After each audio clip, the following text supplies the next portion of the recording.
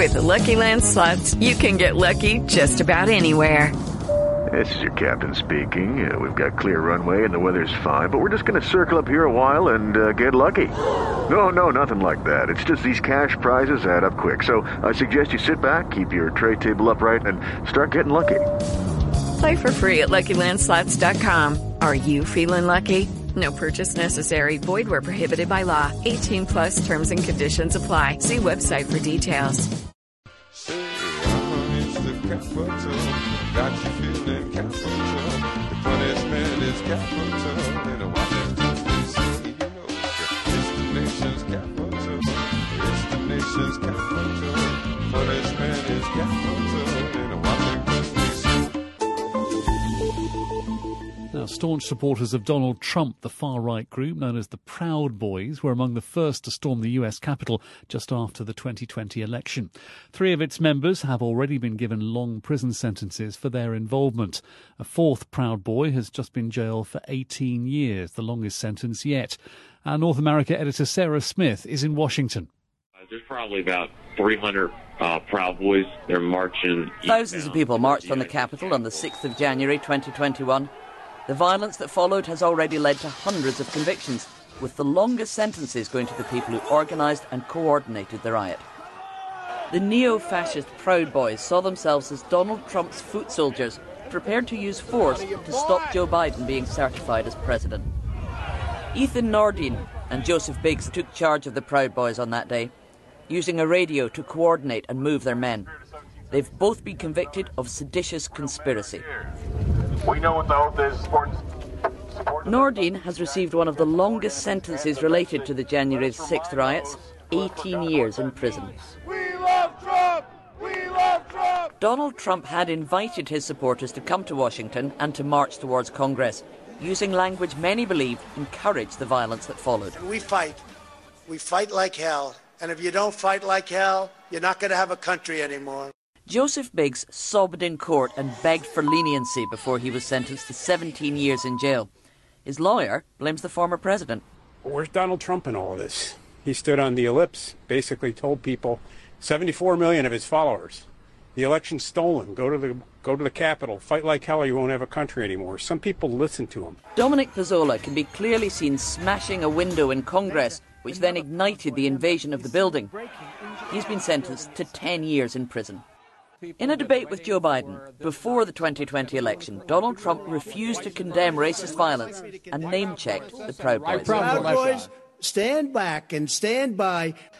The Proud Boys leader, Enrique Tarrio, will be sentenced next week.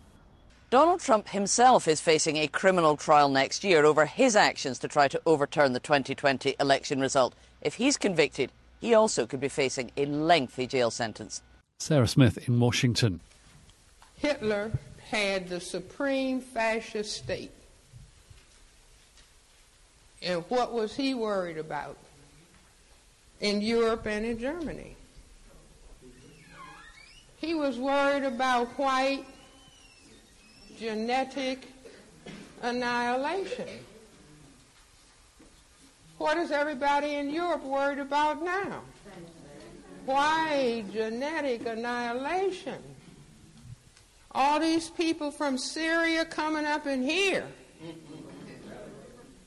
Greece is experiencing one of its worst wildfire seasons in recorded history. At least 18 people have died in the fires in a mountainous region near the border with Turkey. That is also where migrants enter Greece, often illegally. Reporter Lydia Emanuelidou says those facts have exposed an ugly current in Greek society. Officials say that lightning is probably what started the first fire in the Alexandroupolis area nearly 2 weeks ago, and that flames spread throughout the region because of dry and windy conditions. But locals like Iordanis tell me that's not the full story. We know very well who's lighting the fires. We've caught many people who light them. It's migrants, clearly. Here, it's illegal migrants. Iordanis asked us not to use his last name so he could speak openly. He's blaming migrants for setting the fires, people who've crossed into Greece from the Turkish border seeking asylum. In private messaging apps and on social media, local far-right militias have been coordinating patrols, sharing locations of supposed migrant sightings, and calling on people to hunt them, beat them, and even murder them. Κοιμόμαστε μία βόλτα. In this video that went viral, a local man says he's caught several, quote, pieces who he claims, without evidence, were setting fires. He opens the door to his windowless trailer and shows the people he's captured. What? Βλέπετε? Among those who shared this video is the leader of the ultranationalist political party Greek Solution, one of several far-right parties Greeks voted into their parliament in national elections in June. Police investigated the video's claims and found 13 Syrians and Pakistanis being held captive. Then, based on the testimony of the 3 men arrested for holding them, officials charged the migrants with arson. They said that I am an immigrant and I'm dangerous. Argyris Kodolemos is a former actor who traveled to this region to help with relief efforts, and he found his own picture being circulated by far-right groups. So people start to look for me to hit me or kill me, or I don't know what they want to do with me. The photo was taken down after he threatened to sue. Meanwhile, all those who died in the blazes in the Evros region are believed to have been migrants. Pavlos Pavlidis is the local coroner in Alexandroupolis. Some were found charred in a shed, he says, where it seems they were hiding in a forested mountain area. Others were found nearby after seemingly trying to run down the mountain and escape the fire. So they lost their lives because maybe they didn't have the possibility to ask for help and protection. Eleni Spathana is a lawyer with Refugee Support Aegean, an organization that provides legal assistance to asylum seekers and refugees. She says harsh Greek and EU policies can force undocumented immigrants to hide for fear of being violently and unlawfully returned to Turkey. In the border area of Evros, we do have more and more, in particular the last years, serious incidents of unlawful returns. So-called pushbacks have been documented by news media and NGOs and appear to be happening more systematically under the current conservative Greek government. Greek authorities deny the allegations, but they have repeatedly expressed relief that no Greek citizens have died in the fires. For NPR News, I'm Lydia Menouilidou in Alexandroupolis, Greece.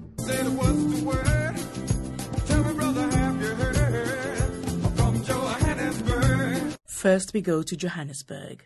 It was once known as the City of Gold, a place where millions came to live and work on the gold fields that made South Africa rich in the 19th and 20th centuries. Johannesburg. Those of us who know and love it call it Jozi. They say that gold doesn't tarnish, but the City of Gold is nothing like it used to be. Derelict buildings line littered streets. Millions of people still come to it, but they find very little comfort there because the money that sustained the city is no longer flowing into its coffers. We'll be hearing how the rot set in, but a quick recap on the details of the tragedy. At least 74 people perished in that terrible fire. 12 of them were children. Many of them come from other African countries and the rural provinces of South Africa. There were fears that those not from South Africa would not be given assistance, something the provincial minister in charge of housing, Lebogang Maile, dismissed. We have already identified 3 buildings that the surviving victims will be allocated to, and we have agreed that we are not going to deal with people on the basis of their nationality. Yes. At this point, anybody who's affected, we are going to give humanitarian assistance. So that question must not even arise, whether people are South African or not. At this point, it doesn't matter.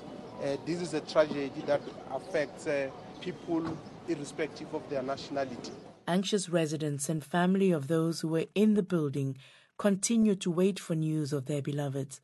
At the heart of the issue is a lack of affordable housing in South Africa's biggest and richest city. The neglect of what was once prime property is another. And then there's the violent criminality. We thought we should take a closer look at how all these factors come together and create the conditions for tragedies like the one that happened early yesterday morning. Matthew Wilhelm Solomon wrote a book called the blinded city. Where did you live? I'm from Johannesburg. I grew up in different parts of the city, in Yeovil and Kensington. I live in Kensington at the moment. Ah, okay. Well, I grew up in Kliptown, outside the city, but I lived in Melville, so I know the city really, really well, and I love Johannesburg. It's my favorite city. I wish I could live in it, but the problems that we're going to discuss are part of the reason why it's so difficult to live in it, downtown Joburg especially. Yeah. So you talk about dark buildings, and we're hearing the concept of hijacked buildings. There's a clear distinction to you, right? Just spell it out for us. Well, the term I use is unlawful occupations. They're buildings which are unlawfully occupied. So some have criminal gangs controlling them, eliciting illegal rental, which is a more formal conception of hijacking, but many of them don't. Many of them, in fact, have existing legal cases where they have protections from eviction, they have building committees, and they are organized through civil society organizations like the Inner City Federation. But what's happened is the term hijacked building is being applied as a generic term to encompass all sorts of different types of buildings, unlawful occupations or derelict buildings. So it's often can be quite misleading. The other problem with the term is it criminalizes many of the occupants, which are not hijackers. They're just low-income residents who can't access accommodation. So the term dark building, which is a term often just used on the street, it's not a formal term, is often because many of these buildings have been literally dark without electricity or without power, or sometimes with illegal electricity connections. And as I was saying, many don't have access to basic services like water or waste.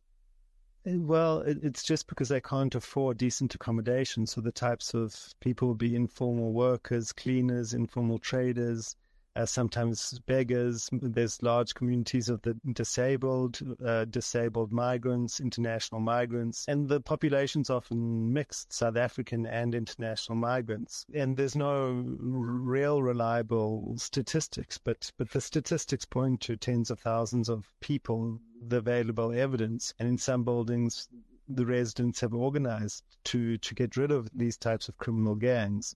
But the issue is really a housing issue, and framing it, where there are gangs extorting rent, it's a symptom of the issue that people don't have other options. Do we know how many buildings are being used in this way?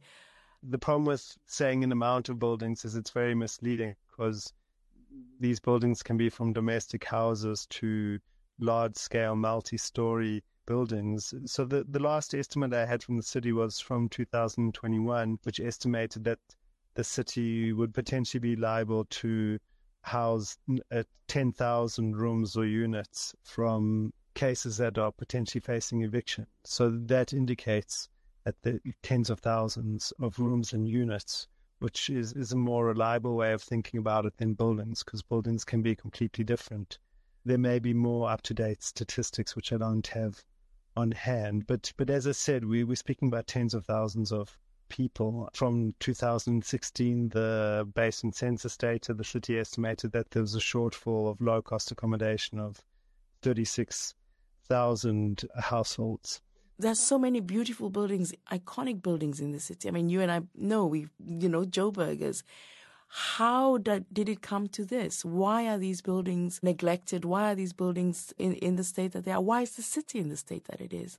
Arisen out of a fact of, and coming back to the same point, a fact that often buildings haven't been maintained, city-owned properties, but also private. They've been former industrial areas, former residential buildings that have often slowly fallen into dereliction, and that often is the case. My cry was, this is a beautiful city with beautiful buildings. It's almost criminal to see those buildings go to waste in the way that it has. Why has it come to this? Is it deliberate neglect on the part of the city authorities?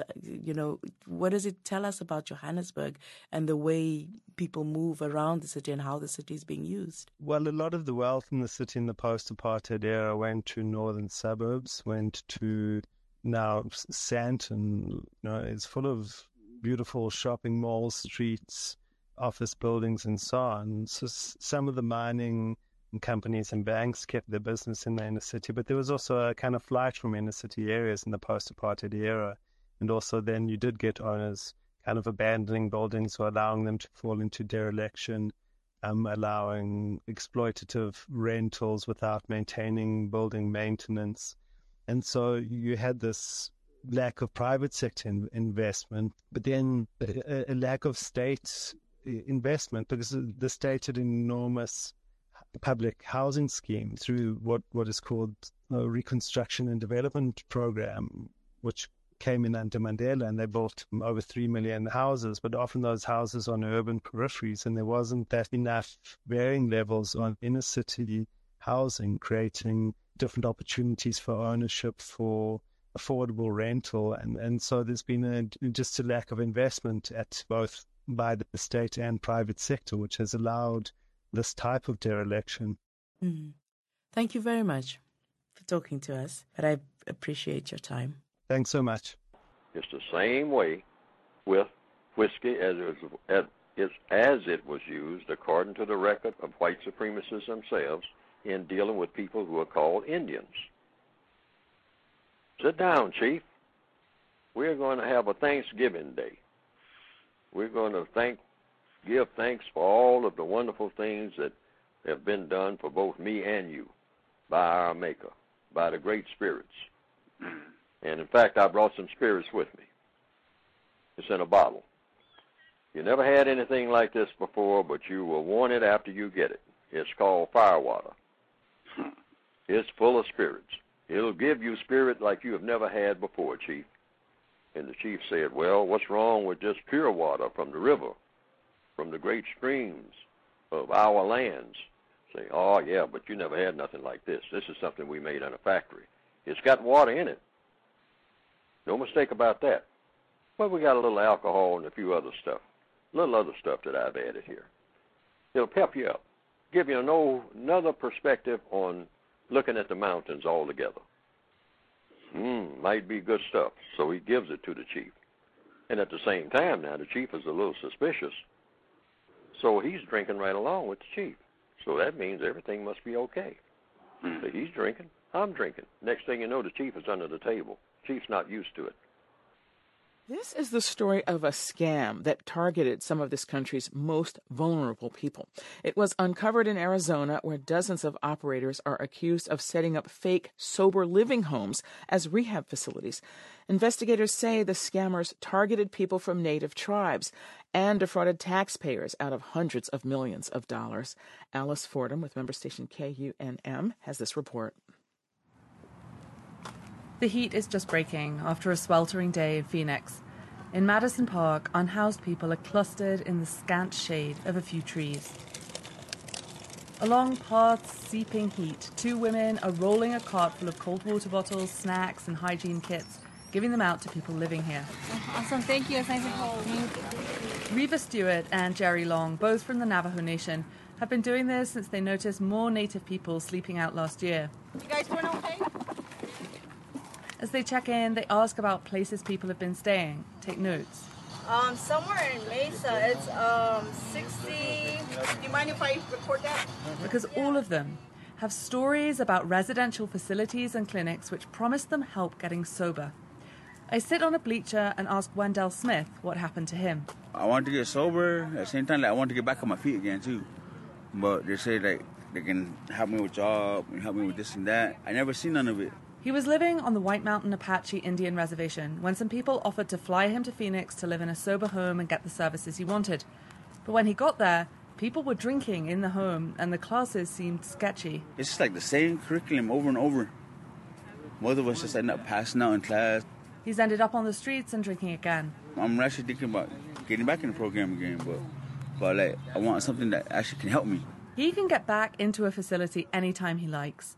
Men cruise around the park at night, offering people a few dollars to come join their treatment center.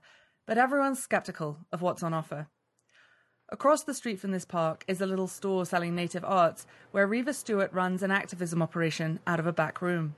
What we do is help find our native relatives that are, subjected to these unregulated sober living homes. Stewart, the store manager, has been tracking a proliferation of sober living and rehab facilities that she says do much more harm than good. It started sometime last year. Across the street at the Phoenix Indian Medical Center, she started seeing white vans hanging around, their drivers talking to native people at bus stops, So she asked someone. I said, can I ask you what that guy was asking you in that van? I said, I've been seeing him driving around. And he was like, yeah, he asked me if I needed a place to go, and he could give me a place to go. Then last year, a cousin of hers back on the Navajo Nation in New Mexico was approached by a similar van. She was struggling with alcoholism, and the driver offered her a drink and a place to go.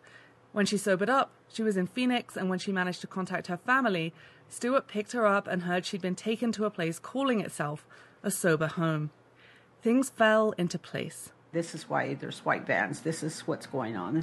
So once I started advocating for that and putting it out there, this is what's going on, more people started telling me what was going on. And many of the stories were tragic. A former patient, Raquel Moody, who is Hopi and White Mountain Apache, now works with Stewart. Her beloved cousin left the home they were in to get away from all the drinking there and died homeless shortly afterward. Sobriety was one thing that he really, really wanted. You know, he was a good guy. He was a funny guy, man. And, you know, when he has something serious, he wants, you know, he'll get it out, you know. And it's what he wanted, was just to be sober. It took a while for stories of these homes to get wider attention. Some activists and officials say that's because the people involved are often transient and have substance abuse and mental health problems. But gradually, tribal leaders, then native politicians, then law enforcement, including the FBI, began raising the alarm and investigating until the scale of the problem and its financial incentives became clear. Today, we are announcing actions against over 100 providers of behavioral health, residential, and outpatient treatment services that we have credible reason to believe have defrauded the state's Medicaid program of hundreds of millions of dollars. Arizona Governor Katie Hobbs led a press conference in May. She said residential homes and clinics billed the state's Medicaid agency's American Indian Health Program for treatments that weren't adequately provided, while mostly Native people were housed in places that often weren't safe or sober. While we are still working to assess the scope of people affected, it may be in the thousands. So far, there have been 45 indictments by the Arizona Attorney General's office, and more than 100 more facilities have been suspended. The FBI's investigation is ongoing in tandem with state and tribal authorities. The state Medicaid agency is conducting an audit. The ripples of the fraud spread to tribal lands across the country. Recruiters work as far away as Wyoming, Montana, South Dakota. On the Navajo Nation, which spans Arizona, Utah, and New Mexico, officials declared a public health state of emergency and launched an operation called Rainbow Bridge. Navajo cops went down to Phoenix and helped hundreds of Navajo people get into real rehab or come home. But Navajo Nation Attorney General Ethel Branch says the aftermath of the fraud is long. You hear really sad stories about relatives who go into these homes with an alcohol addiction and then they come out with a different kind of an addiction, or they decease in the home based on other types of substance use. In the end, people who were in the homes, plus officials and folks who run legitimate facilities, agree this scam wouldn't have been so easy if there were more options for treatment on tribal lands. In a 2021 government survey, 29% of the native population was found to need substance use treatment, higher than any other group, but only about 5% received any help. Navajo Nation President Boo Nygren says something has to change. And it just really breaks my heart, really does break my heart. And one of my goals is to open up facilities near or on Navajo that can help our own people. He tells me he was recently in a meeting with other tribal leaders and asked about this. How many of us have a detox center or a place where people can rehabilitate themselves? Not one of us raised their hand. And I said, you know what? We all gotta, what can we do to work together to build facilities that are geared toward helping our Indian people recover and heal? For NPR News, I'm Alice Fordham. The ones that I add to it, stop using and selling drugs to one another. See, we're getting ready to be put in a real trap. As the academic year gets underway, schools and families are facing a drug crisis unlike any they've seen before. Fentanyl was involved in the vast majority of all teen overdose deaths in 2021. That is according to data from the CDC. A lot of those teens thought they were taking prescription pills like Percocet or Valium, but the pills didn't come from any pharmacy. They were counterfeits that contained deadly doses of the synthetic opioid. opioid. This fall, NPR is looking at the role schools can play in saving students' lives. This first story in that series comes from WFYI's Lee Gaines in Indianapolis. Avery Califatis lost her cousin Aiden to a fentanyl overdose nearly 3 years ago. She was devastated by his death and also frustrated by what she saw as a lack of information about the fentanyl-laced counterfeit pills killing teens across the country. I was honestly pretty angry that this wasn't talked about more. Califatis is an 18-year-old from the San Francisco Bay Area. She says she knew nothing about fentanyl until it killed her family member. As I became more aware of it through my cousin's death, I really saw a big need for more education, both among parents and especially teens. Her cousin Aiden had just graduated high school. He thought he was taking Percocet, but the pill contained a deadly dose of fentanyl. Just 2 milligrams can kill you. The number of teen overdose deaths related to fentanyl nearly tripled from 2019 to 2021. That's according to the Centers for Disease Control and Prevention. As the academic year gets underway, schools across the country, from Tennessee to Texas, Maryland to California, are grappling with this fentanyl crisis. Never would I have imagined that students would today have contact with a substance where even just a small bit of a pill could kill you. That's Alberto Carvalho, the superintendent of the Los Angeles Unified School District. He says schools can't ignore this crisis. If our students are having contact with these substances, then we need to be active agents, active participants in the solution. He says LAUSD is stocking Narcan in its school buildings. That's a medicine that reverses opioid overdoses. The district is also warning students and parents about fentanyl-laced pills. But drug education across the country is not standardized, and it's oftentimes outdated. A national survey of teens from 2021 found only 60% reported they'd had drug or alcohol education in school. We need to revive drug education in America. In a way, we need to Narcan drug education. We need to breathe life into it, bring it back. Ed Ternan, a father from Pasadena, California, lost his son Charlie to a fentanyl overdose 3 years ago. After Charlie's death, Ternan and his wife founded the nonprofit Song for Charlie to educate teens about fentanyl. Ternan says it's time for schools to make fentanyl awareness a priority. I think the fentanyl crisis is an inflection point in our national conversation about drugs. It's forced us to look in the mirror and acknowledge our shortcomings and say, we got to do better. And education leaders say this isn't just a school crisis. We can't possibly do this alone. Becky Pringle is the president of the National Education Association, the nation's largest teachers union. So it's not just educators in schools, it's parents and families, it's the communities themselves, it's every level of government. We have to come together. Too often, the ills of society find their way to our schoolhouse doors, but the resources of society don't. Califatis, the teenager from the Bay Area, is trying to do her part. She founded Project One Life. It's a youth-led nonprofit that encourages teens to talk about the fentanyl crisis with each other. She says there's so much schools could do to help. They have the potential to get a life-saving message to millions of kids. Having these conversations and having them right can be the difference between life and death. For NPR News, I'm Lee Gaines. And NPR's Alyssa Nadworny and Sequoia Carrillo contributed to this report. Does it hurt terribly? No, it's not too bad. They have me on a lot of painkillers. Oh, really? What kind? Codeine? Vicodin? Percocet? Fentanyl? OxyContin? Paladone? I have no idea. Narcan will be available over the counter at U.S. pharmacies as soon as next week. That's the nasal spray that can reverse an overdose. The company that makes the drug is shipping it out today. From member station WBUR, Deborah Becker reports it's the first time Narcan will be available nationwide without a prescription. The company that makes Narcan, Emergent Biosolutions, is shipping out hundreds of thousands of 2-dose packages for over-the-counter and online sales. Emergent Senior Vice President Paul Williams says this follows FDA approval of over-the-counter Narcan sales to try to stem rising overdose deaths. When you think about the opioid crisis continuing to get worse, the number of opioid-related deaths continuing to increase, especially in the last couple of years, expanding access for Narcan to be much broader to folks is critically important. Narcan is the brand name for the drug naloxone, which can reverse an opioid overdose in minutes. Generic versions of naloxone are expected in stores next year. Major retailers Walgreens, Rite Aid, and CVS Health all say Narcan will be available in their stores and online in September. They also say pharmacists will be on hand to explain how to identify an overdose and when to administer the spray.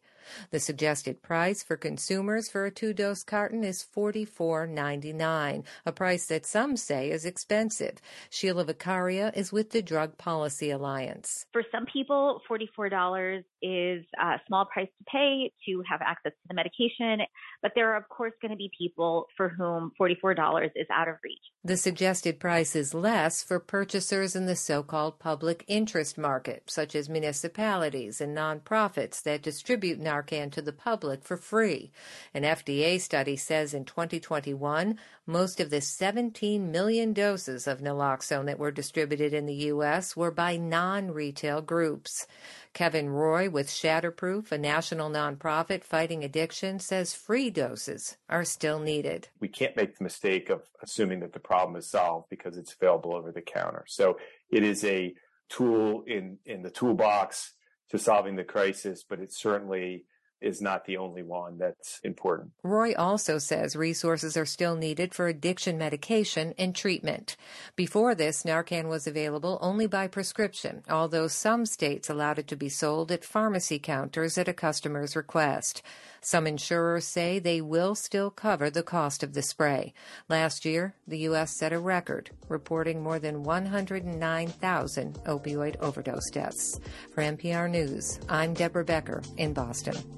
Deep in the heart. What'd you say now? I said deep in the heart. I can't hear you. Deep in the heart. Where's that? Of Texas. Black people in Bexar County make up around 8% of the county's population.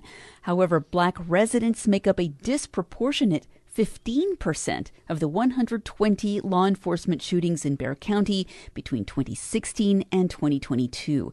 That's according to public records collected and analyzed by TPR. TPR's Josh Peck is here to talk about what the data can tell us and how some in the community think police shooting disparities can be reduced. Good morning, Josh. Morning. Josh, can you tell us about the data you found? Yeah, you mentioned the overall numbers, but because of its size, SAPD is actually the biggest contributor to law enforcement shootings in the county. 97 of those 120 shootings were done by SAPD officers. And for SAPD, 16 of those shootings were of black residents. And that's 16.5% of all police shootings in San Antonio. For some comparison, SAPD shot 14 white people during the same period, but white San Antonians make up almost 3 times the population of black San Antonians.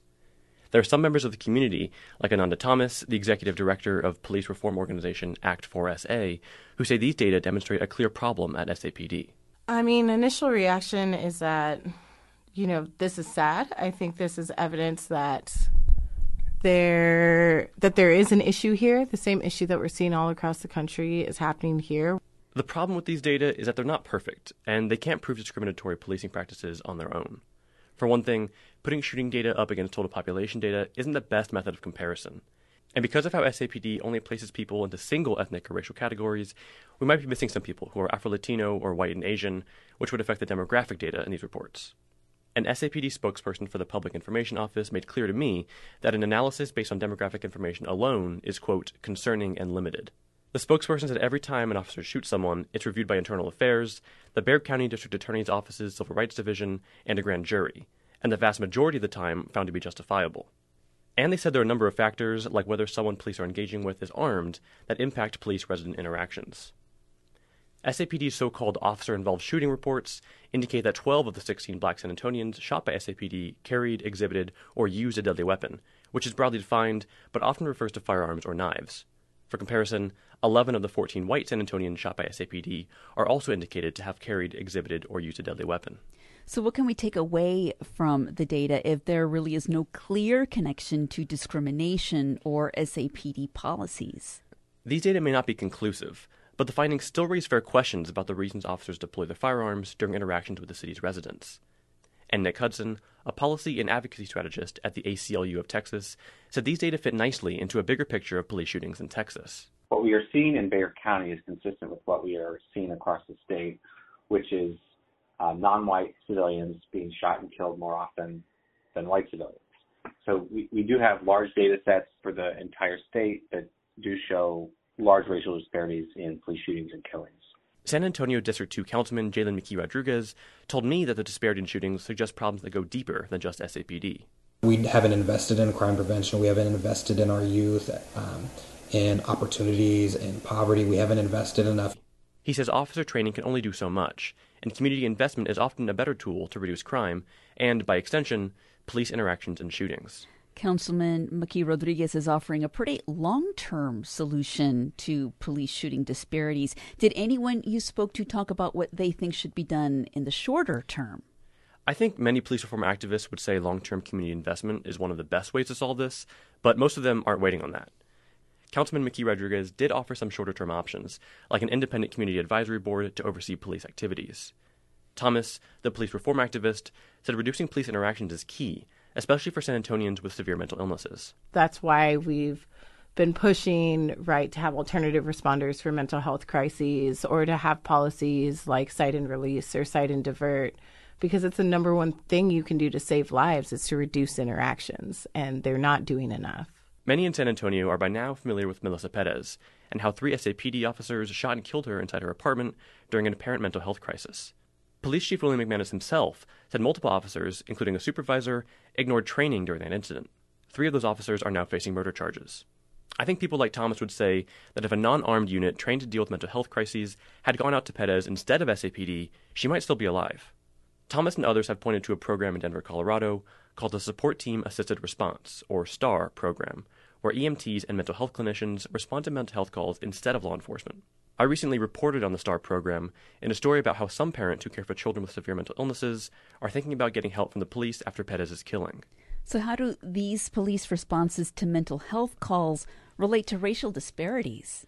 Thomas and Councilman McKee Rodriguez say the problem is that you often can't separate out race from mental illness and economic opportunity. That's why they offer potential solutions that come at the problem from so many angles. They don't think this issue has just one solution. Mental illness often tracks with poverty levels, and in a city like San Antonio, with its history of racial and then economic segregation, that means it often tracks with race too. Councilman McKee Rodriguez said he worries that not enough solutions are being tested out, and that instead the city is once again looking for police to solve all its problems. The city will say, well, you know what, people are asking for more officers. Let's give them more officers. We're understaffed, we're gonna do this. And other council members, because they're also hearing, I want more officers, that becomes the very easy solution, and it's politically convenient. Has the city made efforts in recent years to address police shootings and concerns from people like Ananda Thomas and Councilman McKee Rodriguez? Yes, the city has taken some concrete policy steps, especially since George Floyd was murdered in 2020 and protests took over downtown San Antonio. In lieu of an interview, Mayor Ron Nirenberg said over a few statements about what the city's done.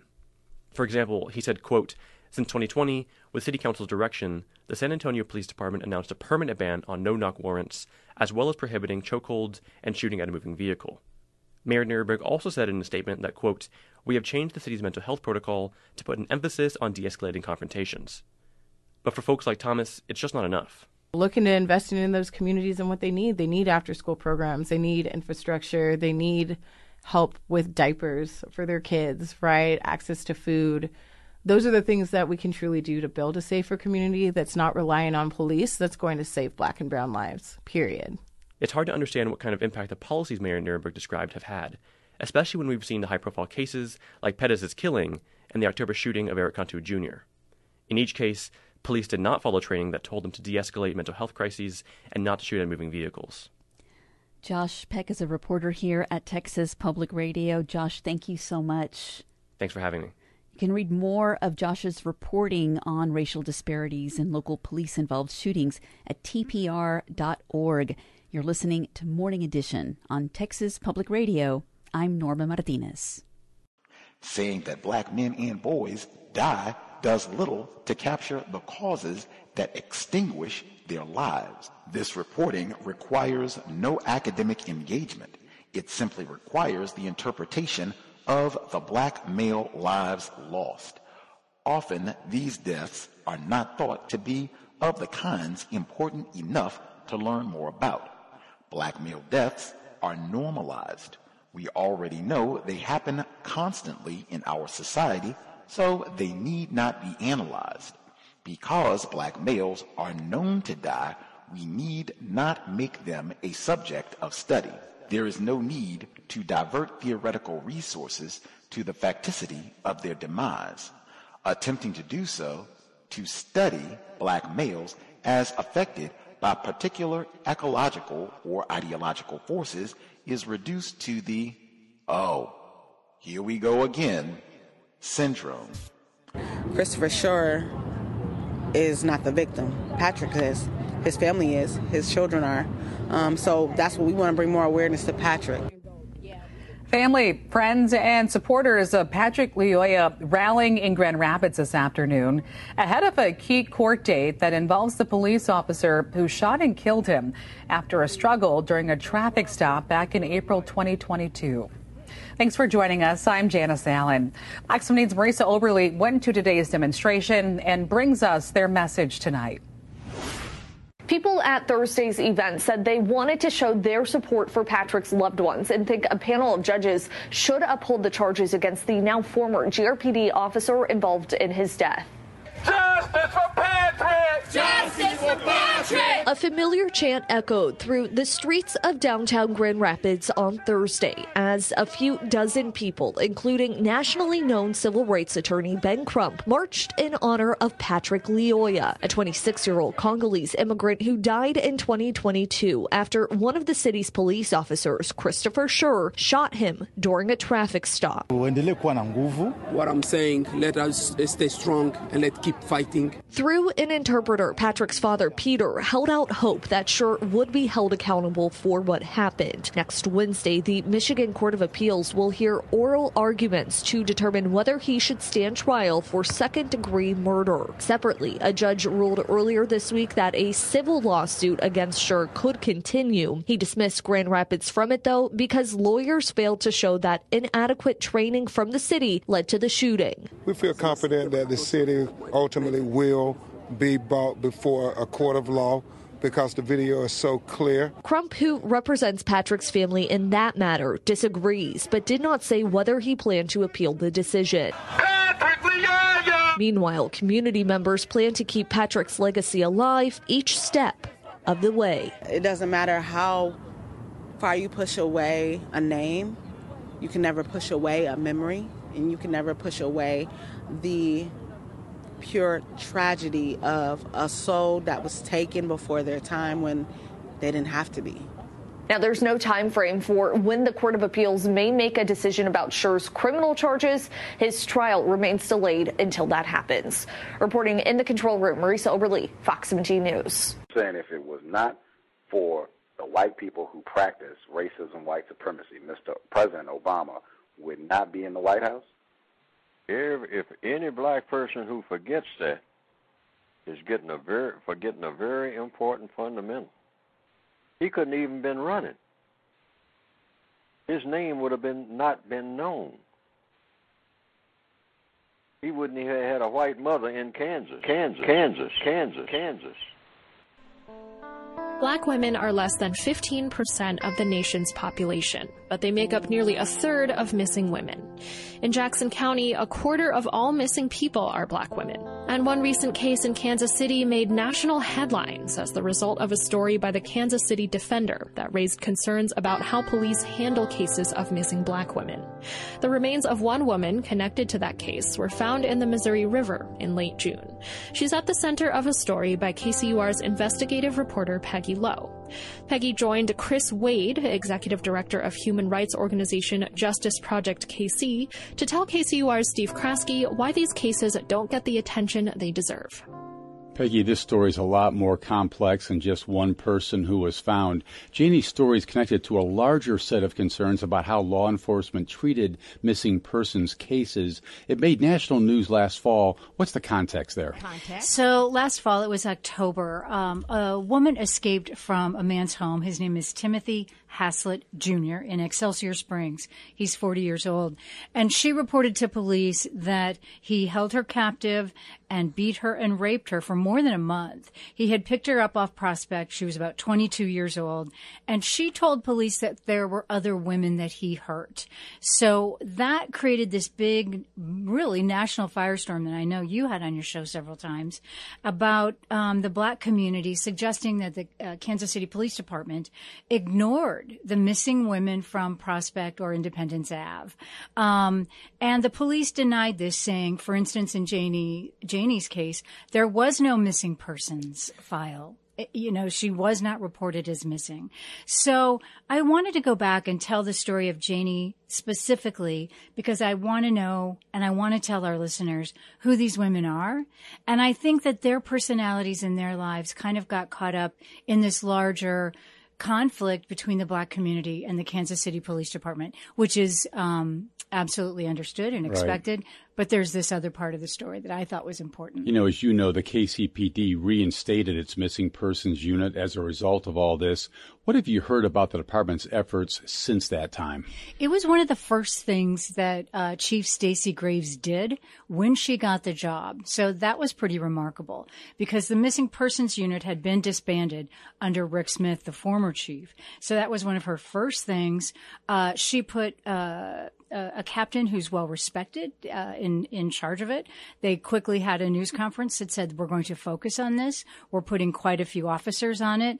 And now they're even placing, it's called the Blue Sheet. It's the daily crime stats from KCPD. And on the Blue Sheet every day is an update of the missing persons within the Kansas City area. So it certainly feels like they're putting quite a bit of attention on it.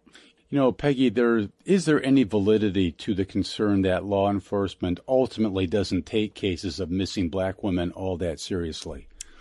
Well, it's been a lifelong problem, right? I mean, Chris is over here shaking her head at me. I've covered part of that story back in the 1980s for the Star. Yeah. Right. And you and I have talked about, we're old cops reporters. When you're working a Saturday night cop shift and, you know, you get a report that there's a dead woman out there and you take it to your boss and you say, oh, she was working the streets. And so it's like, that's not as important as, that white woman that went missing from Brookside, right? And that's a terrible, terrible thing we did. Mm-hmm. But it happened and it still happens. So it's hard to say, it's hard to just blame the police, I guess is what I'm saying. I would blame the media as well. Chris, what's your take on this? Well, I kind of agree with her. I think that part of it is that the public needs to be educated about if you believe that someone in one of your friends, your family, a close associate, someone you work with is missing, get as much information about that individual as you can, because in order to investigate a missing person, you need to have as much information as possible about where that person hangs out, you know. So the public needs to understand that, you know, you can't just expect anyone to go out and just start randomly hunting. But do you think the police have any culpability over the years, Chris, I think they do. Work? Yeah. Yes, I do. From the past, yes. And I'm very hopeful with Chief Graves. I really am. And I'm very pleased that a woman's in charge. Yeah. And hopefully that'll help with some sensitivity towards this issue. I also talked to Chris, and this was in my story too, at kcur.org, about the fact that people on the street don't report people on the street as missing, right, Chris? Well, there's always somebody missing out there. You know, there'll be people that'll drop off the map for a few weeks. Maybe they're in treatment. Maybe they're in the hospital, and maybe they're incarcerated for a time. Maybe they've, and in the case of people who are being used in prostitution, they may have run off with a date for a week or two. You never know what might happen. They're used to people being gone. And plus, or they're used to people coming and going, I should say, from the street. The other thing is that they may not even know that individual's real government name. They may not have an act. They may say, well, it was so-and-so, she goes by such and such. Well, that doesn't help. Well, what you're describing is a situation that makes it pretty complex for police, doesn't it? It does. I mean, this is not an easy problem. No. It's more complicated than maybe it looks on the surface. That's right. Well, black women make up about 25% of missing people in Jackson County, Peggy. How does that stack up against national data?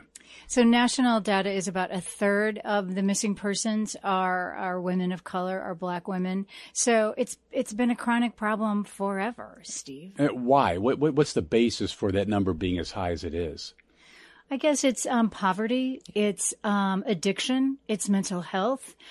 Chris, you have said Janie suffered from some mental health problems. You're nodding your head, Chris, as Peggy's talking. I would agree with that. There's a numerous factors involved, and she definitely had her challenges, and those kind of challenges are very difficult to struggle with. And like I said earlier, when someone goes missing in the streets, people just don't notice. They don't understand. And I think that the police they've worked very, very hard to make it right. Do you think, at the end of the day, Chris, that there's enough attention being given to the problem of missing black women? And if so, what do we need to do about that? I think nationally there is definitely not. I think globally probably there is women in general, and particularly women of color. Mm-hmm. I think it's a huge issue, and I'm hopeful that here in Kansas City, Missouri, we'll be able to put a better focus on it. But I would agree with that, yes. You're saying this change in the chiefs might make a difference. What else would make a difference here? Well, I think the community, understanding about how to report people missing, what the process is, and for the police department, I haven't had to report anybody missing for a while, but, streamline the process, make it so people don't feel intimidated to come in and report someone. Is that an issue? I think it is. I think anytime people that aren't used to dealing with law enforcement have to deal with law enforcement, it can make them very nervous, especially if they live in the urban core. The Justice Project, KC, offers a lot of services for women in poverty. Tell me a bit more about what work you aim to do and what the Justice Project, KC, is all about. Well, we're kind of a combination of direct service to individuals, like street outreach, different forms of advocacy, that sort of thing, be able to refer them on to other agencies that have more capability and funds that we do. So basically, we just try to help them figure out, what kind of obstacles are you dealing with that are holding you back, and how can we help you resolve those in partnership. That helps. Chris, if someone's missing, what should someone do?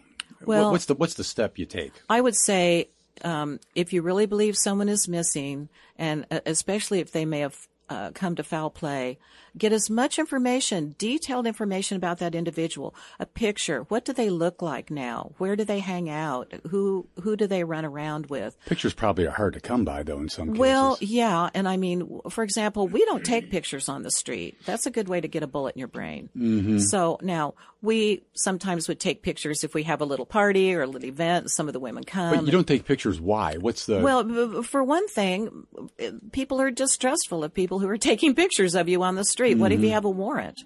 Mm-hmm. What if you're on the run from your bad, violent baby daddy and you don't want to be seen in that area, or have someone take your picture and put it on their Facebook page? Oh, here we are at Independence Avenue in Indiana. That causes problems for some people. It can. It can get people killed. That was KCUR's Peggy Lowe and Steve Kraske and Chris Wade of Justice Project KC. You can hear their entire conversation from KCUR's Up to Date at kcur.org. Mama says police misshoot black people. Is it true? Yeah, is it true? Is that true? Yeah, is it true? Is that true? Is it true? 10 TV News at noon begins with breaking news from Blendon Township. 2 hours ago, we received new police body camera video of the moments leading up to a deadly shooting involving a police officer. A 21-year-old pregnant woman, Takaya Young, was shot and killed by an officer last Thursday. 10 TV got the body-worn camera video within the last hour. We thank you for joining us for 10 TV News at noon today. I'm Tracy Townsend, and before we show you the video, we do want to warn you, it might be hard to watch. We feel, though, here at 10 TV, it's important to provide some context. Looking at behavior and context. As to what led to the shooting. We are not going to show the moment those The deadly shot was fired. We will pause the video. Here's what you're about to see. 2 Blendon Township police officers say they were at the Sunbury Kroger store helping someone unlock their car door. A Kroger employee waved them down and informs them a woman is trying to steal from the store. We're going to show you 2 clips from both body-worn camera videos with a brief pause in between them. Here is the moment the police officers approached Takaya Young's car. What's that? Female is hallucinating. Want you to ask for attendance. Hey, stop. Hey, out of the car. Out of the car. Out of the car. Out of the car. Out of the car. Out of the car. They said you stole stuff, do not leave. Get out of the car. Then get out. No, then get out. Get out of the car. Out of the car. Out of the car. Out of the car. Out of the car. Out of the car. Out of the car. They said you stole stuff, do not leave. Get out of the car. Then get out. No, then get out. Get out of the car.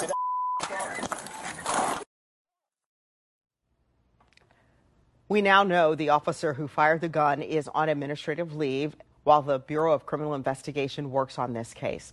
The second officer did not fire his weapon, and the Blendon Township Police Chief John Belford says after reviewing the video, that officer is back on duty as they are short-staffed.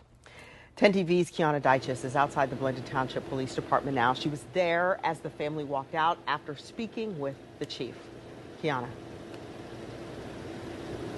Well, Tracy, that all happened very quickly. The family was in and out of the room just behind me here within 15 minutes. And as you can imagine, they were devastated after seeing that video. We briefly spoke to one of the attorneys afterwards, and she says that the video speaks for itself. She says that she didn't see any justification for use of deadly force. I saw a young woman get killed. We're going to work through the legal process and how that plays out. But I in that video, I didn't see any exoneration for the police officer. And this was the moment the family came out from viewing the body cam footage.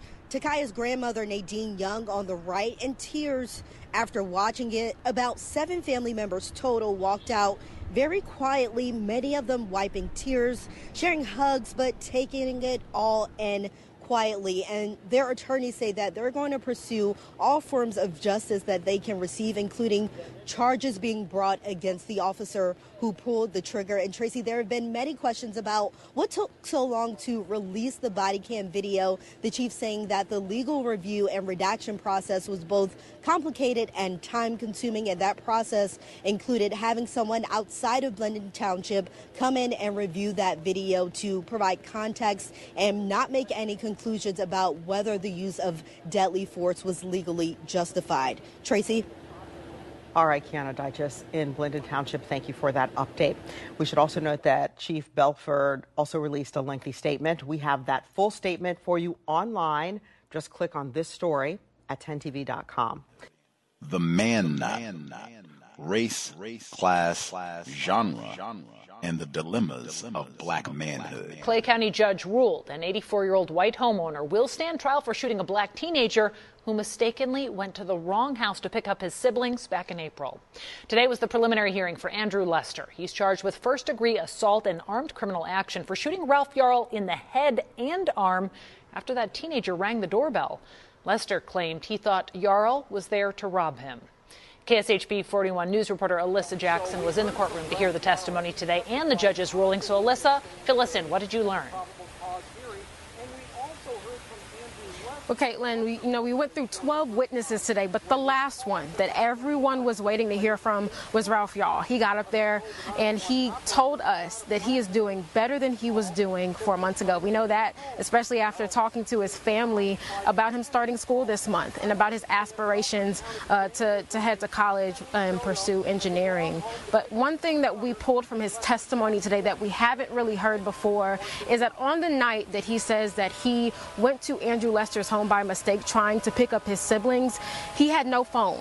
He had no GPS, only an address given to him by his mom, so he mixed up the street names, even though he doesn't live that far away. Now, during his testimony, he had to recount all of the events that night. We know that his mom said that she gave him the address to pick up his siblings, but we also know that very few, if any, words were exchanged that night between Ralph and Andrew Lester. Ralph claims either before or after Lester pulled the trigger, he said, quote, "Don't come here ever again." This is the moment Ralph's family told us he has been preparing for, getting up on the stand, and his aunt told us afterwards how she thinks he did. He did amazing. He did so good. He did a lot better than I would have done, because I was sitting back there throwing punches in the air, and he was there so well composed, answering those questions like he should have, and he spoke his truth. Ralph did take an intense questioning from the defense today. While he was up there, the defense was trying to point out some inconsistencies in the statements that he gave from police about whether he pulled on the storm door, whether he touched the storm door, and also about whether or not Lester shot him while he was up twice or shot him when he was up and when he was down on the ground. So even though Ralph admitted that there were some inconsistencies, he said that's because one of the statements was after he had brain surgery and was under anesthesia. But today, when he was on the stand, he says he was telling the truth. Live at the Clay County Courthouse, Alyssa Jackson, KSHB 41 News. This question, why is this stuff happening? The New York Times editorial today. The Trump effect. See, this is what I'm doing with my money, buying newspapers like Dick Gregory. The Trump effect and how it spreads. It says we are on the brink, under Trump, on the brink of fascism. New York Times, all the news that's fit to print, editorial 12/10/2015. I say fascism is end-stage white supremacy. See, just like in Nazi Germany. Fascism, system of racism, white supremacy, determined to survive. New details are emerging about the views of the gunman who killed 3 people in a racially motivated attack at a Jacksonville Dollar General Saturday. The shooter left behind writings, giving us a glimpse into his mind. Those writings have not been publicly released, but a new report from Rolling Stone reveals some details. Yeah, these are the people that he killed in that shooting. A.J. Laguerre, Jr., Angela Carr, and Gerald Gallion. News4Jax reporter Ann Maxwell is joining us now with what we're learning about the writings the shooter left behind. Ann? Tarek, Joy, they are bizarre and incomprehensible, some of what we read in the Rolling Stone. As you mentioned, the writings haven't yet been released publicly, but Rolling Stone is reporting that the gunman said he was hoping for a race war. An ideology of hatred motivating a 21-year-old Clay County man to open fire in a Dollar General.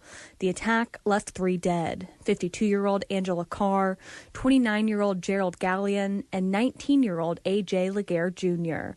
Targets random, but for their race. Now, Rolling Stone reveals the gunman's writing mentioned specific targets, including the artists known as Eminem and Machine Gun Kelly, referring to them using an anti-black slur. He also dismissed Eminem's work, referring to it as gay and liberal. He didn't like government. He didn't like left or right, if that's what we're talking about. He didn't like anything. According to Rolling Stone, the gunman also mentioned Supreme Court Justice Clarence Thomas, writing about him as, quote, the rare principled conservative, interprets law based on the Constitution. He also praised mass shooters. It's so familiar. Orrin Siegel with the Anti-Defamation League Center on Extremism says hate-filled online forums can provide a sense of meaning, no matter how vile, for people like this shooter, who reportedly isolated himself in his room after flunking out of college and being fired from his job. They're offering them ideologies and ideas and a sense of belonging through hatred, We have now seen multiple times individuals writing names of previous shooters on their weapons or hate symbols, right? Not just in Jacksonville, but in Buffalo and in Christchurch. He says the number of extremist-related mass shootings have been growing in recent years, with the ADL tracking 27 such attacks in the past 12 years, compared with 20 identified in the previous 40 years. So we are currently living in an epidemic of extremist-motivated mass shootings in this country. To reverse the trend, he recommends online platforms do more to create friction to slow down the spread of hate. These are private companies. This is not about freedom of speech. This is about willingness to put money into efforts to make it more difficult for somebody to learn how and where to kill people online. And Sheriff T.K. Waters has said the manifestos written by the shooter will be released maybe as soon as this week or next week. They're waiting for the FBI to finish reviewing it. Reporting live downtown, Ann Maxwell, Channel 4, the local station. The Turner Diaries. It sold over 500,000 copies. Who do you think is buying it? Eric Rudolph, the Olympic bomber, Wade Page, who shut up the Sikh temple, Larry Ford, developing typhoid and cholera, William Carr with the cyanide bomb, anthrax, ricin, botulism, C4, IEDs. I could go on like this for hours, and all of them are white supremacists.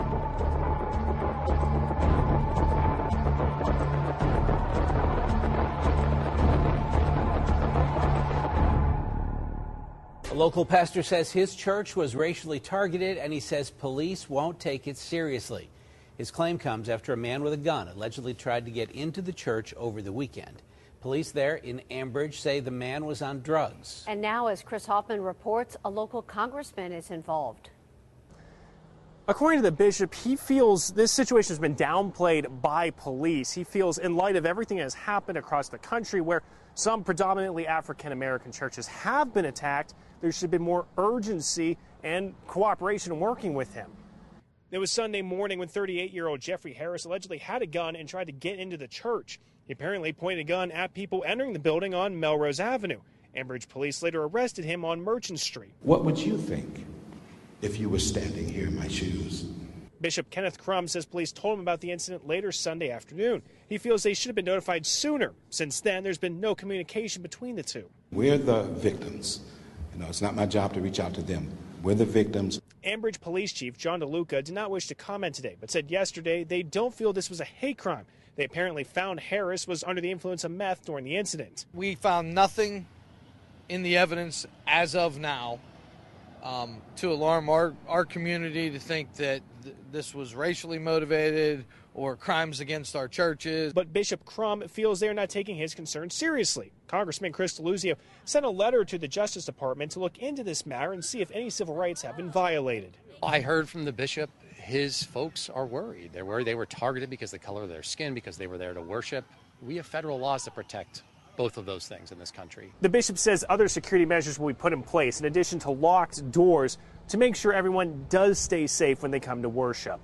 In Ambridge, Beaver County, Chris Hoffman, KDKA TV News. Stop singing and dancing and start thinking.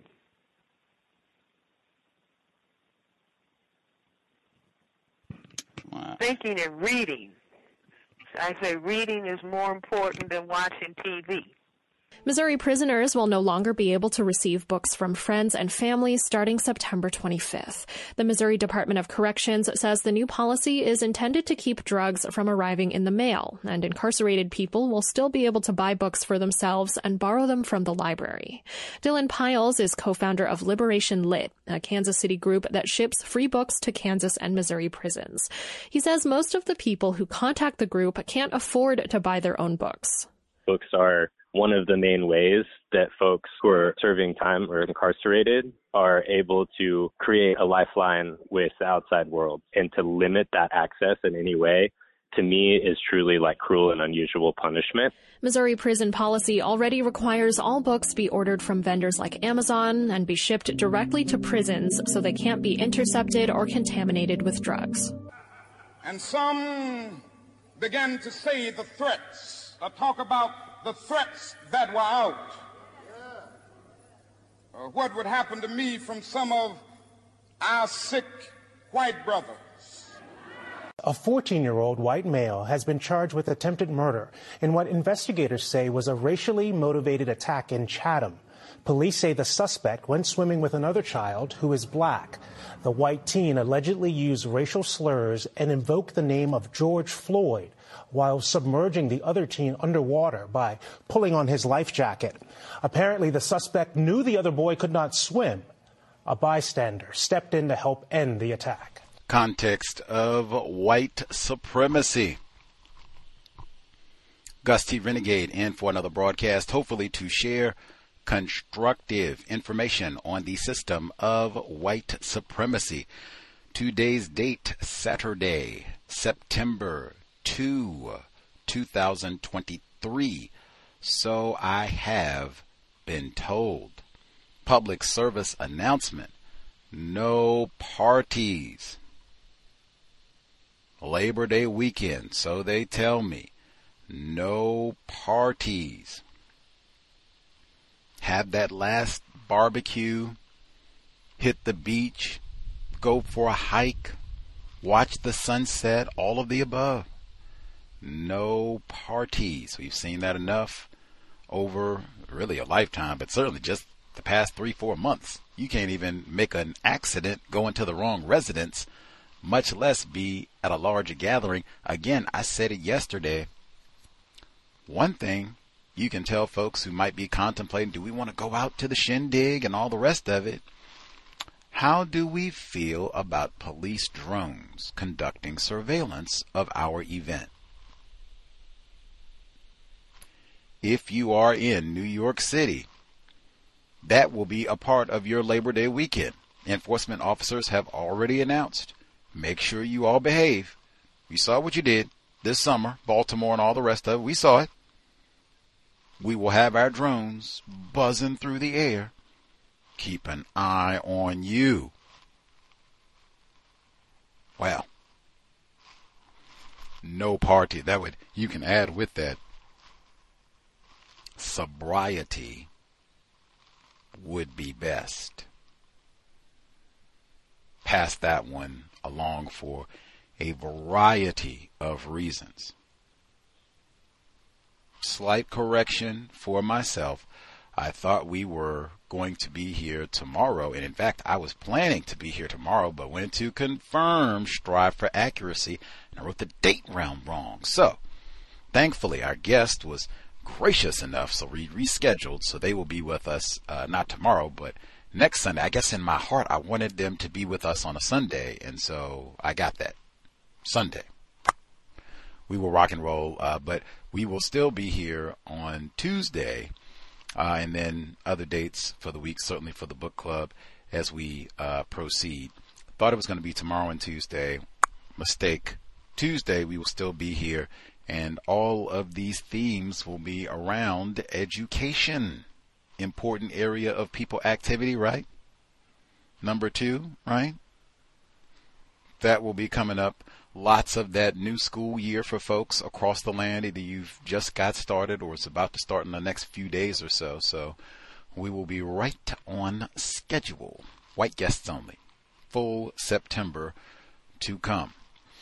Number 1 or number 2, correction. Man, I was so disgruntled. It'll be corrected for the archive, but for the folks who were with us live, the segment where they were talking about these scams targeting non-white people, so-called natives. We'll get you sober and get you off of that alcohol, man. And they end up duping them and all this, abusing these folks after they tricked them with all this firewarning in the first place. I had Mr. Fuller talking about that exactly, and for some reason the audio got edited or whatever, the audio or the volume was not corrected or whatever, but got that fixed. Archive will be straight, so people will be able to hear the preface correctly. 3. That last segment, I'll give my other comments about the news segments before, then we'll give out the number and all that. But that final segment, it was only 30 seconds long in Chatham, in a week with all of the things that happened, right? We started with Jacksonville and talked about that, mass shooting and manifesto and all the rest, hating on Eminem, all the things that happened this week all over the world. A 14-year-old is arrested in Chatham, New England. I think that's Massachusetts specifically, trying to drown a black child on purpose. They said he mentioned George Floyd and knew that this black child could not swim. Got him out there, grab him around the ring. I'll show you George Floyd. I'll show you. Yeah, can't breathe, can you? Can't breathe, can you? And they had to get someone to intervene to save this child's life. I told you, we heard the word earlier this week. We were talking about Jacksonville. White friend. It was in the context of talking about black children having white friends. They said this racist child knew this black child and had enough intel to know, oh yeah, easy mark. Can't swim a lick. Let me drag him out and I'll George Floyd you too. That was a 30-second clip.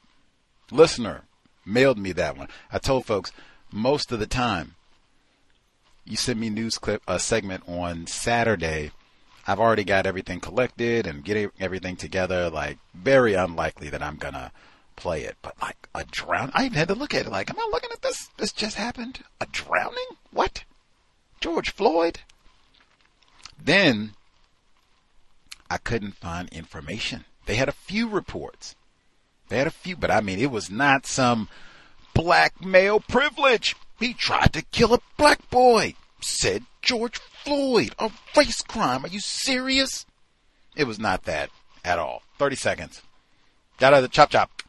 Can't spend all day talking about Negro males. Let's go. Chop chop. 30 seconds.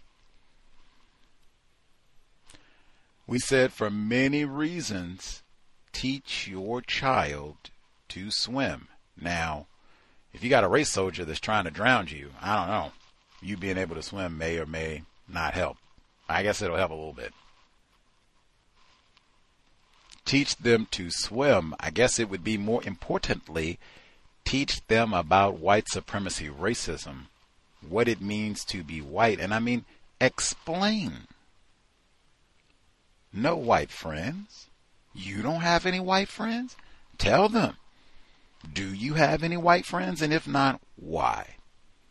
Did you have any white friends at what time? What happened to them?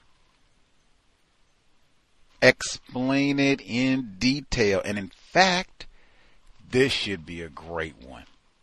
You tell your child, hey, no white friends. You can't go to Tad's house for lots of reasons. You show them this report. Mandatory. You got a child, they're 14 years old. What I said before is no shield. No shield. He's 14 years old. No shield.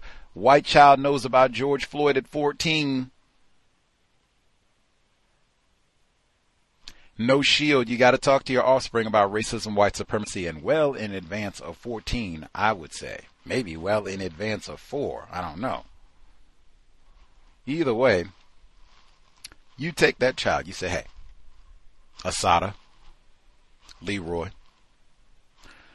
no white friends. Oh man, Dad wants me to come to his house. You know, what do you mean? Teresa, she wants me to come to her house. What do you mean?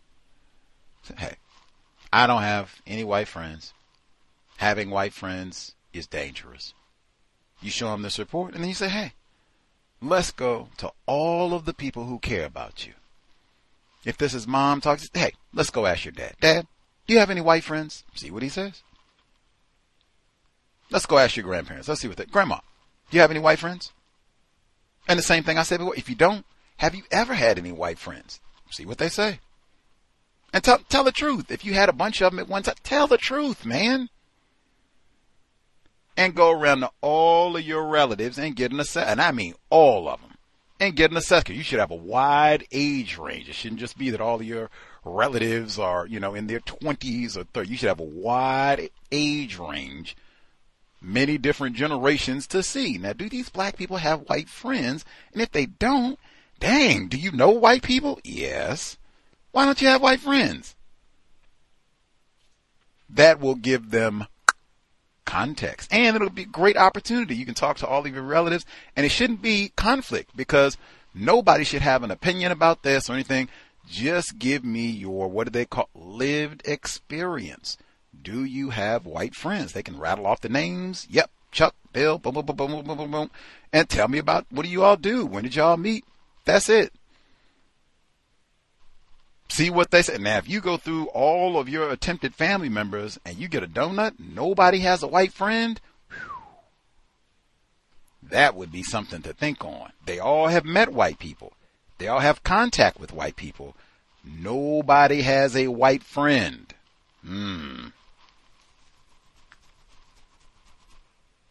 That would be my suggestion to deal with that. But I mean, they had a whole riot in Chicago start for just that. Racist children drown a black child. That's when you can think about, and they talk about progress, how much progress we've made. That would be another report too. If I had children, oh man, they would have to. At some point, you're going to have to do a report on the history of swimming pools and racism all over the world, because they got incidents like this in South Africa. We just talked about Bruce's Beach in California. It is a long terroristic history of this all over the world, to put this in context. Teach your children to swim. More importantly, teach them about racism, white supremacy, what it means to be white. Weekly compensatory call-in. If you have commentary to share, the number 605-313-5164. The code 564-943 pound. Press star 61 if you would like to participate. The number again, 605-313-5164. The code 564-943 pound. Press star 61 if you would like to participate. Before we get to other comments, folks wrote in as well, untiljustice@gmail.com if you need the email address. I did think you all can share your thoughts. I'm still pondering on this myself. Reading is more important than watching television. There's nothing incorrect about sharing books. Mr. Fuller's book, Dr. Welsing's book, both, myriads of other books that have been written about white supremacy, racism, and or any other subject matters. I noted there are a number of folks, not hordes, but there are people, they post lots of pictures of Mr. Fuller and Dr. Welsing's book specifically. And sometimes they'll post pages from them and or they'll post the book. My thought with that was, that is interesting, nothing incorrect, but I did think those books, Mr. Fuller's book, unless I'm in error, that book was first published about 40 years ago, unless I'm in error. Dr. Welsing's book, first published approximately 30 years ago. I think Mr. Fuller's book updated about a decade ago, maybe a tad more at this point, but the Word Guide and then the update approximately 10 years from the update, but the original publication of the code book approximately 40 years ago. These are not new books, not new concepts for the most part. Mr. Fuller's been updated, but the basic framework is not new. My thought process, generally speaking, white people update and build on concepts, works, either the original founders of the concepts and or the next generation of scholars and that sort of things. It builds. It's generally not citing, Lothrop Stoddard, The Rising Tide of Color Against White World Supremacy. You generally don't see racists posting that every day. They've had so many updates since then. Even, the Turner Diaries. Even from then, you have updates. More recent racist scholarship. Melanin Apocalypse. They have more recent scholarship. You still have your classics and what have you. Madison Grant, The Passing of the Great Race, Mein Kampf. You still have your classics and such. But I mean, they do a lot of updating, generally speaking. Lots of updating. Additional reading, I guess that would be another way of phrasing that. There would be more read and newer information to stack on. Just an observation. Maybe the newer information is there and I just, missed it. But just an observation. It just struck that these are not new books. These concepts have been around for a while. Just gave me something to think about. Anyway, news information that we heard. There were many, many things that happened over the course of the week.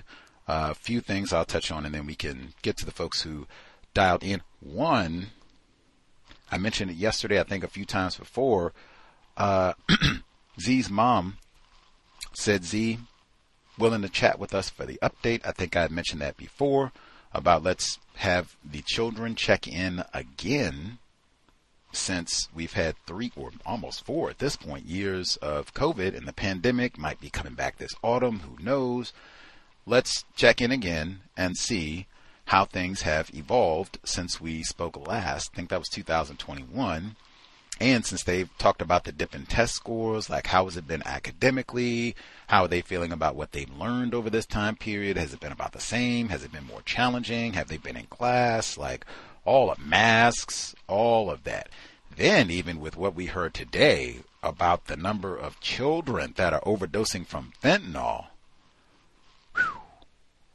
man, gotta ask about that now. Like, my goodness, like, has that come up in the schools? My goodness. Do you know folks that, doing the pills? Or since they got cannabis everywhere and that's about to be switched, didn't even get that in. Or they're talking about changing that cannabis, lowering its drug scheduling so that they can do more testing and maybe even have it be recreational in more places, perhaps. We'll have to see. But just lots of things to investigate. I said probably to give folks some time to get back into school so we can add what the new academic year looks like. Probably like 2 weeks from now. If folks have a preference for date or time, but if you have offspring yourself, if you know non-white children, you have nieces, nephews, cousins, non-white children that live in the neighborhood that you come into contact with, if they would like to share what their now 3+ years of COVID schooling has been like, what that impact has been for them, let us know, and we will just get a date and time picked. If you have a preference for date and time, sometime after about the 2 week, I said maybe 3rd week of September, somewhere in there or afterwards. If you have a preference for date time, let me know. Weekend, weekday, we'll see if we can make it happen. Let's see. With specific reports that we heard, the fire in South Africa. One, they said that this was at the African Heritage Building, I think is how it's titled. This during the so-called apartheid era. This was where the Negroes in South Africa, Kafirs, they're not Negroes, sorry, I do know it there. The Kafirs, they were required to go to this building to get paperwork so that they would be legally allowed to enter white people's residences in South Africa. South Africa, I would say it's a global system, but South Africa I'd say is important to study too, because that's a place where for a very long time there have been a very small population of individuals classified as white, but no one in the universe disputes, oh yeah, white supremacy is like, that's almost, when they talk about racism, that's one of the few places that they mean. They mean racism is in like Alabama, Mississippi, South Africa, maybe a little bit in Palestine. That's about it. We pretty much got this thing licked now. That's what they say. And you got like 10 white people in South Africa, but they dominate everything. And it's almost still that way. They had like 21st century reports about black people wandering into white neighborhoods to clean or whatever. And it's, you're still in my water. Bang! Trayvon Martin type of a thing. But they said, so this building, that's the historical context of this building. That's now they call it they said they got dark buildings. And they said they're calling that because there's no electricity, or they got some sort of unlawful electrical hookup for the building. And these people go there and they are squatters, basically.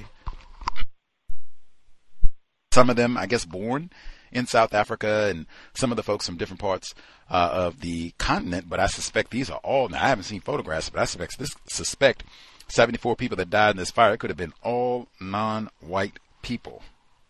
All individuals classified as black specifically who died. And I know they got so-called colored people and all that, but I'm pretty sure they didn't have no white people squatting in this facility. Now, even in the report that we heard, and that was South African radio, talk radio, even there, they did not mention racism at all. You heard apartheid. They didn't even say white flight. They said, what happened? How did it get this way? We're so expensive in downtown Joburg. And, how did it get this way? We got all these dark properties. And they said, well, after apartheid, we had flight from the area, and the money went out to the suburbs and places in North Joburg and all the rest of it. Now it's squalor and all that.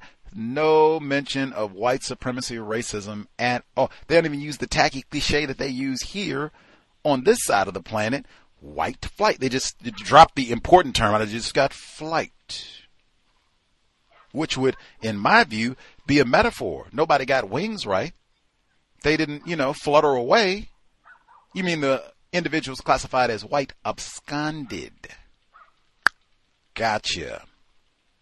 And they say, oh yeah, they didn't really do too many programs, and old Madiba, the little teaspoon of time that he was there, they did some old programs for affordable housing on the outskirts of Joburg, and then that stopped. They didn't do too much of it. Now we got these dark properties and the fires. Even remember Grenfell, even though that was not a dark property in England, but same type of thing where they put some old structure up and it's poorly maintained, and they stuff a bunch of non-white people and they go, oh my God, a catastrophe. They have whole literally books about just that, where they put these old raggedy structures up and or warehouse non-white people in some old death trap, as they call it.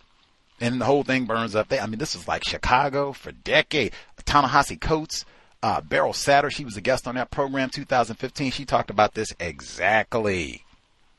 That's another one you want to put in for progress. But that was South Africa this week. Important. Another illustration of white terrorism. Let's see. Then, trying to go. They had the segment in Kansas, right on the border, Kansas, Missouri. This is the Kansas side. Well, actually, it does go into the Missouri side with the missing black females. Janie Crosdale, she was found in a barrel. That was the one where they had to give out the alert a couple days back. Literally, just a couple days ago, we were talking about this, and they gave out the alert. Hey, if you're out kayaking or fishing or anything, you see a barrel, be on the lookout. Let us know. They are stuffing niggers in barrels. Progress. This is Obama's white mother's land, right? The Kansas side of it, anyway. Mike Brown is the Missouri side. So they go to do this story, and they start off. This is KCUR, Kansas Public Radio. They say Kansas side. They say they are going to add humanity to Miss Crosdale. And even I think some of the listeners talked about like, man, they got this old grainy photo of her, and why does the original, they've got some better pics of her now, thankfully. But they got this old grainy photo. We asked about that.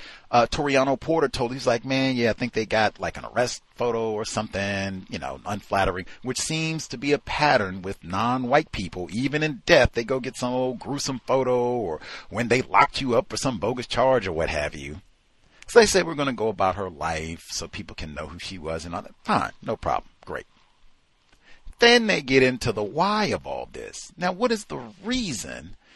Was there a different response? We talked about all this. In fact, Bishop Caldwell was a guest on our program when they said last autumn, talked about all that. Laura McDonald was a guest on the program. Bishop Caldwell, we just followed up again. Toriano Porter, keeping up with all of this over that time period. Cannot wait for Timothy Hatchett's trial. Ooh, glued. But when we talked about all of this, and Bishop Caldwell, KC Defender, Mr. Porter was just talking about them as well, black newspaper in that area. When they first raised these concerns, it was, you know what you're talking about. They did a whole story in the news. You know what you're talking about. Get out of here. You're trafficking in rumor and innuendo. And get on out of here. Nobody wants to hear from old privileged black male Bishop Caldwell. Get on out of here. You know what you're talking about. And then black female runs out of like, oh my God, she's got a dog collar and all the rest of this. And then they go arrest Mr. Hatchett. I say, now, why did this happen? They didn't even bring up the tacky phrase, missing white woman syndrome. True crime community, they love that. They put that in all their films now. Ted Bundy or anybody there, yes. The reason Dahmer was so successful, even the Green River Killer, the reason he was so successful, going after lots of women nobody cared about, non-white females that don't matter. Yes. They didn't even get that old tacky phrase in. I said, well, what do you think it was? Did the black females not matter? He said, well, even us at the newspaper. That was Peggy Lowe and Chris Saunders. Make sure I get both of the names. Peggy Lowe, for sure, one of them. And then the other one, I think I did get it. It was Chris Waters. Peggy Lowe, Chris Waters. Anyway, both white women, I believe. I'll double check. I know Peggy Lowe was white. I already investigated. They say, well, we wrote for the Kansas City Star. That's the same paper that Mr. Porter reports for now. She says, we would go to our editor and say, hey, we got this street worker and she's missing. White women, yes, blonde hair. That's time out. Now, are all of the black females that go missing, are they all street workers? I don't know. I've seen the same sort of, I just told you. It was a white child that tried to drown a black teenager. I had to struggle to find audio to share. Was he a street worker too? Was he peddling fentanyl and crack before he got in the pool? That may be, we get an early start. I'm just saying they didn't include that in the report. But I don't think all of the black females that go missing or get killed are peddling crack or criminals. It seems even a number of white women that are criminals, engaged in mischief, Sue Cleveland, they still get lots of sympathy. Anyway, that was one part of it. And then when they said so, asking both of these, I think both white women, they say, so, do you think it was racist? Or why do you think it was? What do you think was the problem? Did they not value? Because they didn't say racism. Do you think they really didn't value these black females? They said, well, back in the day. Yes, I think that probably was true back in the day. I said, well, do you mean like back in the day, like autumn of 2022? Back in the day when they were telling the KC Defender and Bishop Caldwell and all the other folks in that area who were saying that there was a problem and they were telling them to shut the hell up? You mean then back in the day? Or do you mean like in the 80s back in the day? I was very confused about that one. I would appreciate it. Maybe they could have just put a date on it or have just said it's a continuum. It seems to be a long-running pattern of disconcern for black females, maybe black people in general. This is close to Roger Golubsky territory. They didn't mention his name either. They said we got the abbreviated version of the conversation. Maybe we need to hear the whole thing, but man, it left quite a bit to be desired. Let's see. they got the segment about the children overdosing on fentanyl. Man,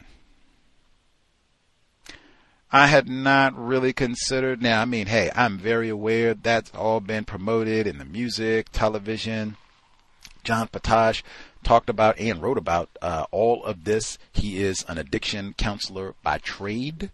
And then he's written several books, the second one, Drugs as Weapons Against Us, where he talked about all of this exactly. And that book is like a decade old now, where he said kind of popularizing drug use, cannabis leading the way in all this, that, hey, it's no harm, this is great, particularly getting a lot of young children to think this way about narcotic consumption and making it all recreational, whatever that means. And then making it all very easily accessible and having it in the music. And that's way beyond the cannabis. That's all of it. The Percocets and all these drugs that they put in all of the music and made popular for decades at this point. Maybe I shouldn't be surprised that children overdosing on fentanyl. You got to have Narcan dispensers in middle school? Man. That would be another one on the list of 200 questions before we get to the bedroom. Man, are we going to have Narcan in the house for our child? What is the plan to make sure we don't need Narcan in the house for our child? Man. No shield. You have to talk to your children about lots of that. I think they were saying that in the report, like, I can't even imagine that we are having to sit here and have this conversation with 14-year-olds. 2 grams of this can kill you. Whew, man. Even Columbine, they said they had the patch at school where they could smoke. We had listeners who said they had the same thing and they could smoke, not just cigarettes, wacky tobacco too. All of that's illegal. Even if it is legally, recreational use is legal in your state, that is not legal. Even the cigarettes is not legal. Why is that allowed? That permissiveness just flows through and through to the Percocets and Oxycontin and everything else. Of course, the white children are going to have really easy access to this, and then it follows to the niggers as well. So, wow. That would definitely be another one to add to the conversation with the little people when they come to visit with us later this month. You should be talking to your children about this too.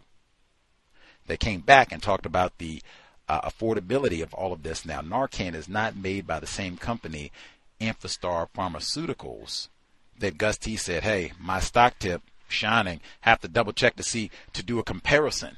Maybe I should have picked a better Narcan or company distributing remedies for these white people suffering from the opioid crisis.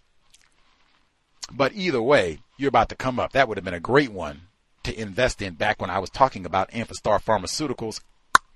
You would have came up, I bet. No doubt about it. 6 years on. Oh my God. And it's just up and up and up. All of that too connected to white genetic annihilation. I submit, I think Dr. Welsing too. Why are they taking all these drugs? Why all the depression? Why all the foreboding? Oh. Let's see. The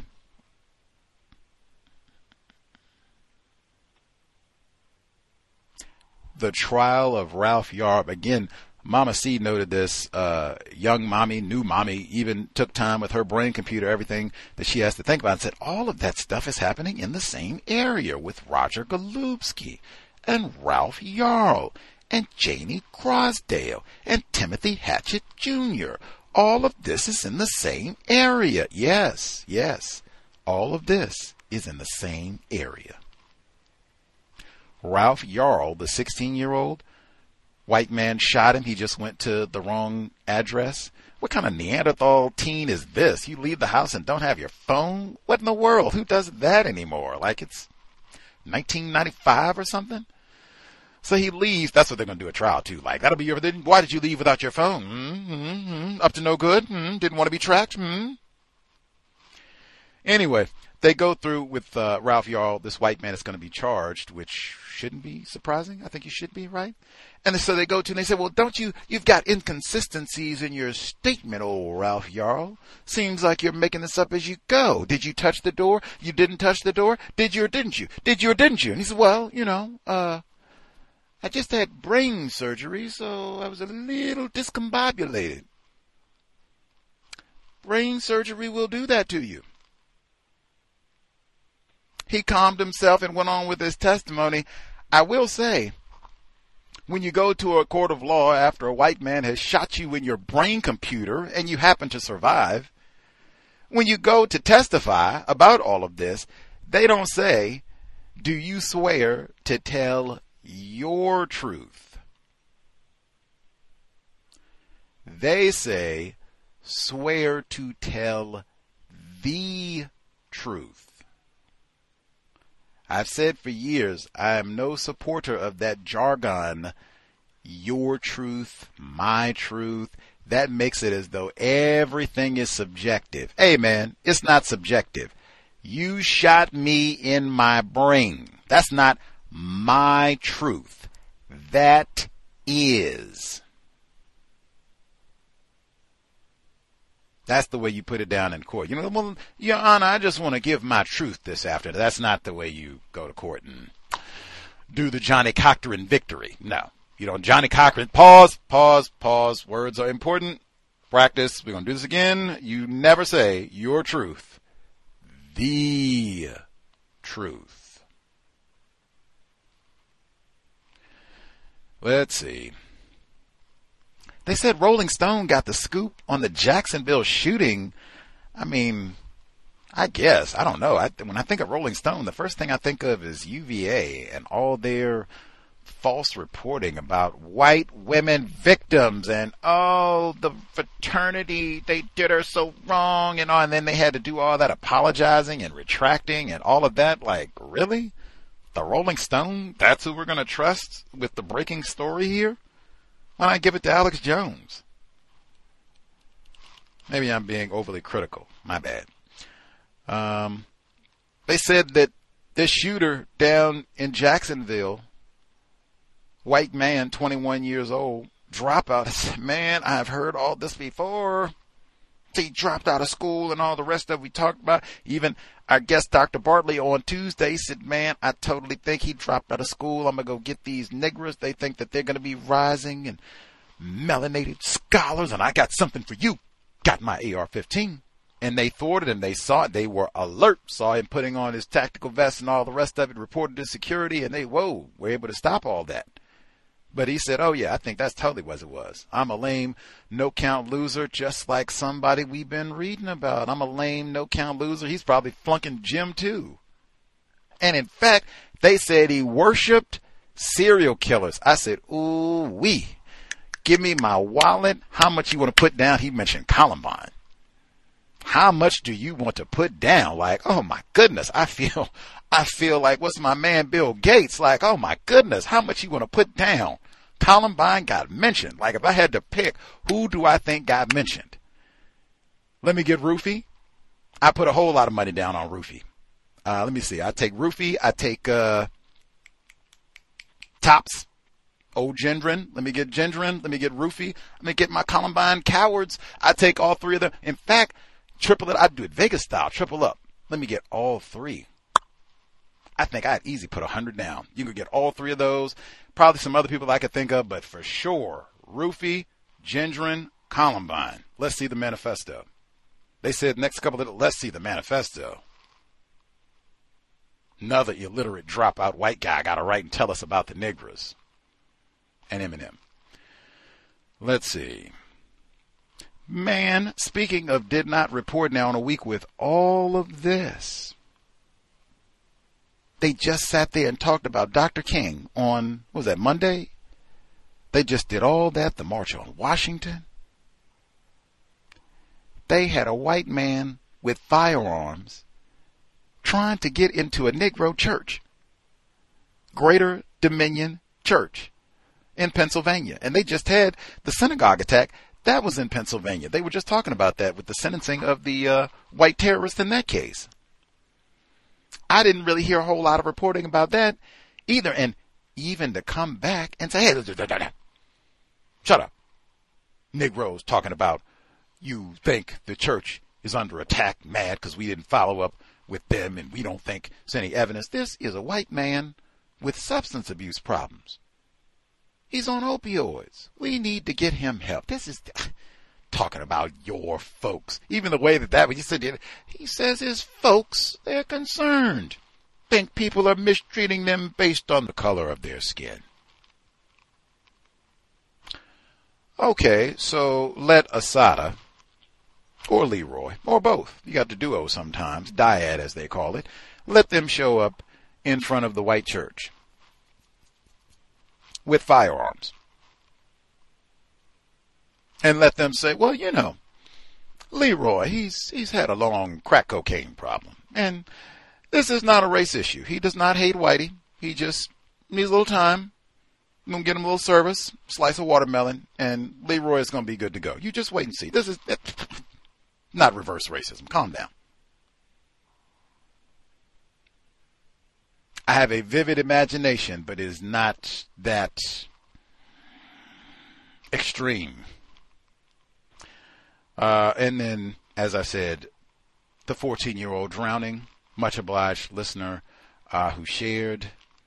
I'm not really sure what. There's no shield. I can only say that again. Hopefully we'll have our children on the program later this month, or children can come visit in and see if they were able to talk about that incident in advance. But there is no shield.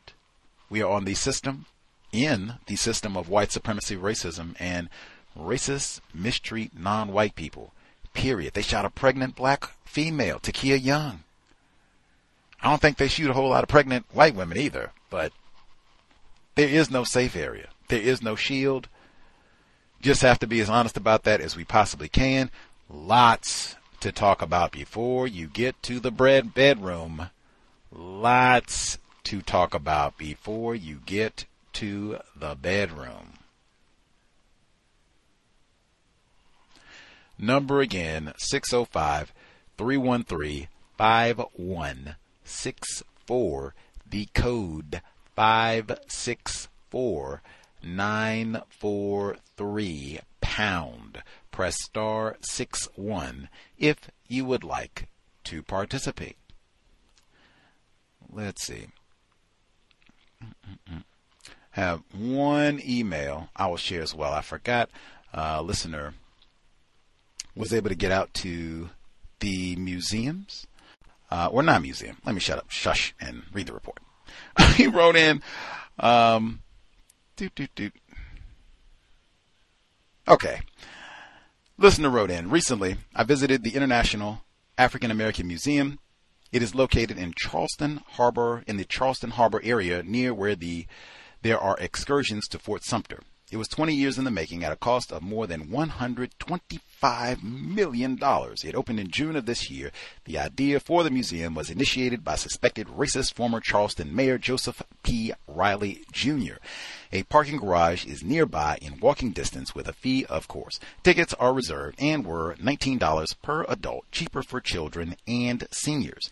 It is a large rectangular brown structure. I did not see any signs on the building of its name. There were signs on the grounds declaring this is sacred ground. I think it refers to the fact that it is located at Gadsden's Wharf, where it's estimated that 45% of slaves entered the North America. It looks over Charleston Harbor. The museum exhibits are on the second floor, which is accessed by stairs or elevator. There were not any tour guides, thus I cannot report any swell fellow delectable Negro.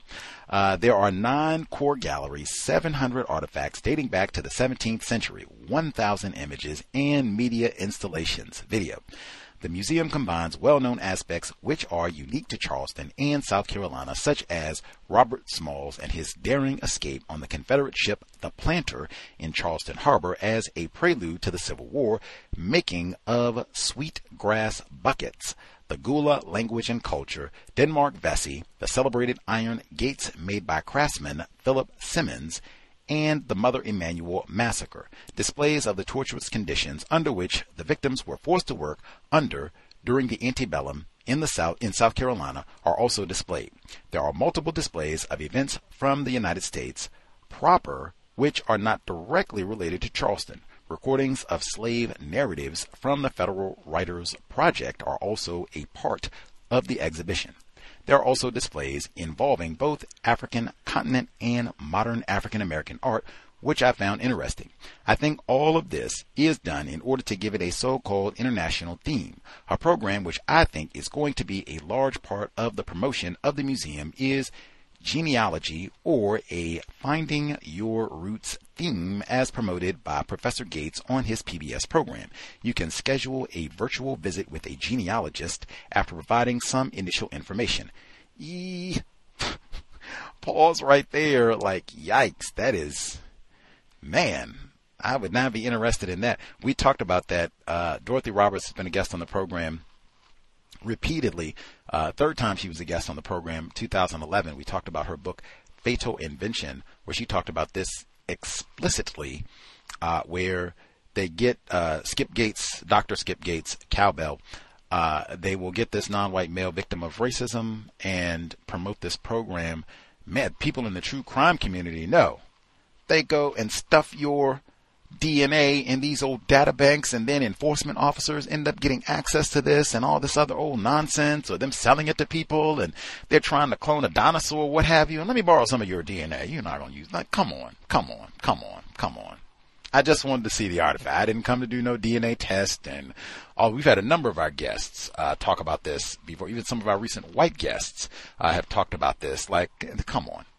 Dr. Erica K. Jackson talked about that Nordic white woman. Continues. There were no mentions of John Calhoun, Pitchfork. Now, come on. How you have a South Carolina museum and you don't mention Ben Tillman? That's 8-letter grade deduction right there.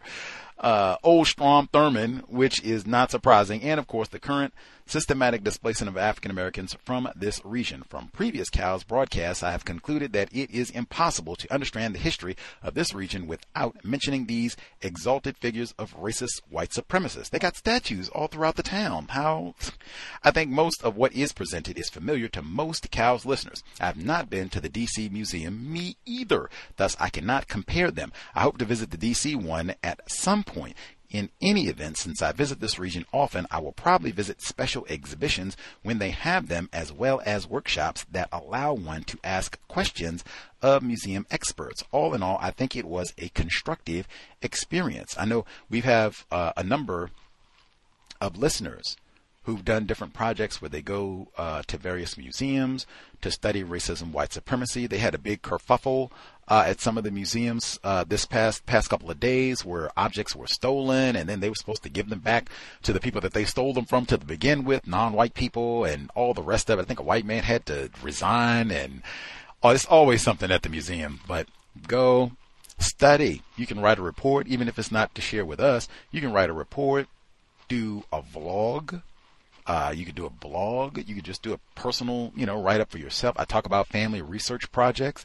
You could go find something or a theme or what have you that you want to continue to explore. Lots. Just anything to switch it up.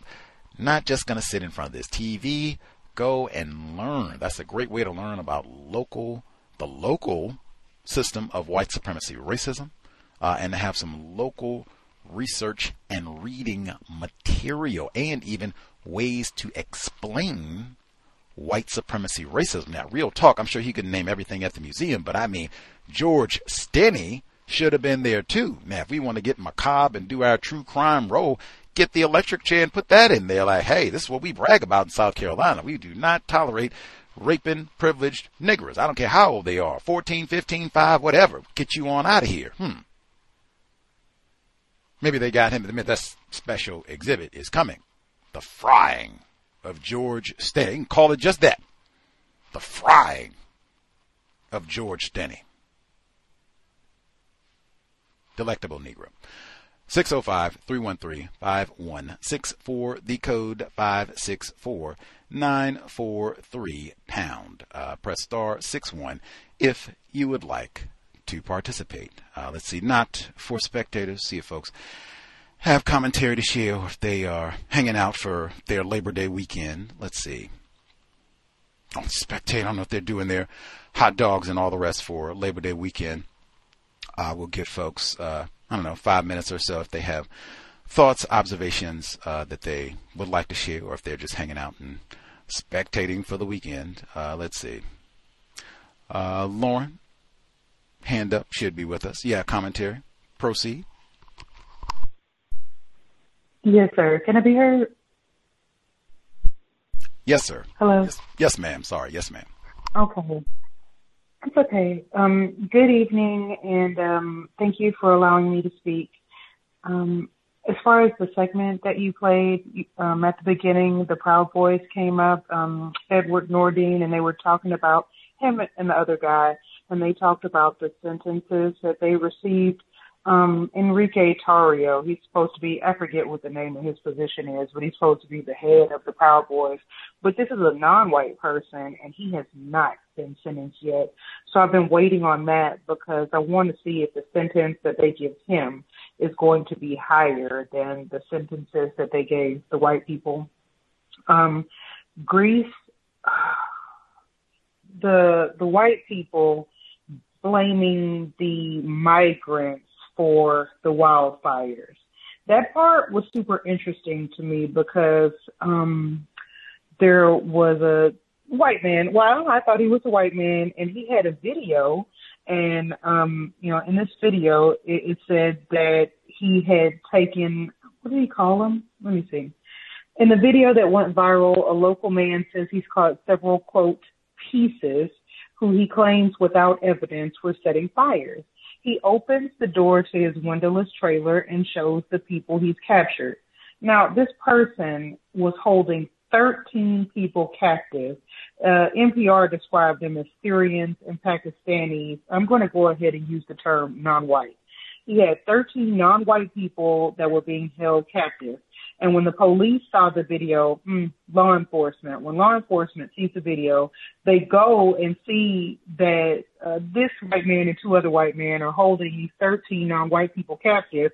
They allegedly, I don't know if they use the term arrested, but they say they took the white man into custody or whatever, or put some charges on him for holding these people captive. But then they took testimony from the white people who were holding them captive and used that testimony to put arson charges on the non-white people. That is, wow. I was just like imagining, what if when they had arrested Timothy Haslett and he told them something about the black female that he was holding hostage, and then they took his testimony and put some charges on hers? That would be an outrageous. I also noted in Johannesburg, they called those buildings dark buildings. And I noticed that they were having white vans pick up the non-white people to take them to the state sober living facility. When they were talking about fentanyl in schools and how many teenagers it's killing, they said the number of overdose deaths from fentanyl had nearly tripled from 2019. That is a lot. And only 60% of teens got drug education in schools. And somebody, I think you talked about this, but somebody said having these conversations can be the difference between life and death. Now, she was talking about fentanyl, but I think that is also the case with racism, white supremacy. I think, we should talk to children about this, and that's difficult. The children in it's white people in my survival unit. People just married white people and they have non-white children with a white parent. It's pretty difficult to talk to them about racism. So that makes it a little complicated on my end.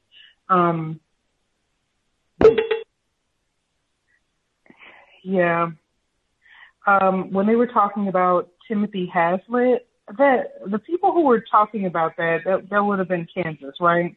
The lady said anytime people have to deal with law enforcement, it can make them very nervous, especially if they live in the urban core. I don't really know what the urban core is, but it sounds like where non-white people are warehoused. And then she also said something I thought was super, I don't want to say offensive, but it seemed just, you know what, racist. That's the best thing I can call it. She said, taking pictures on the street is a good way to get a bullet in your brain.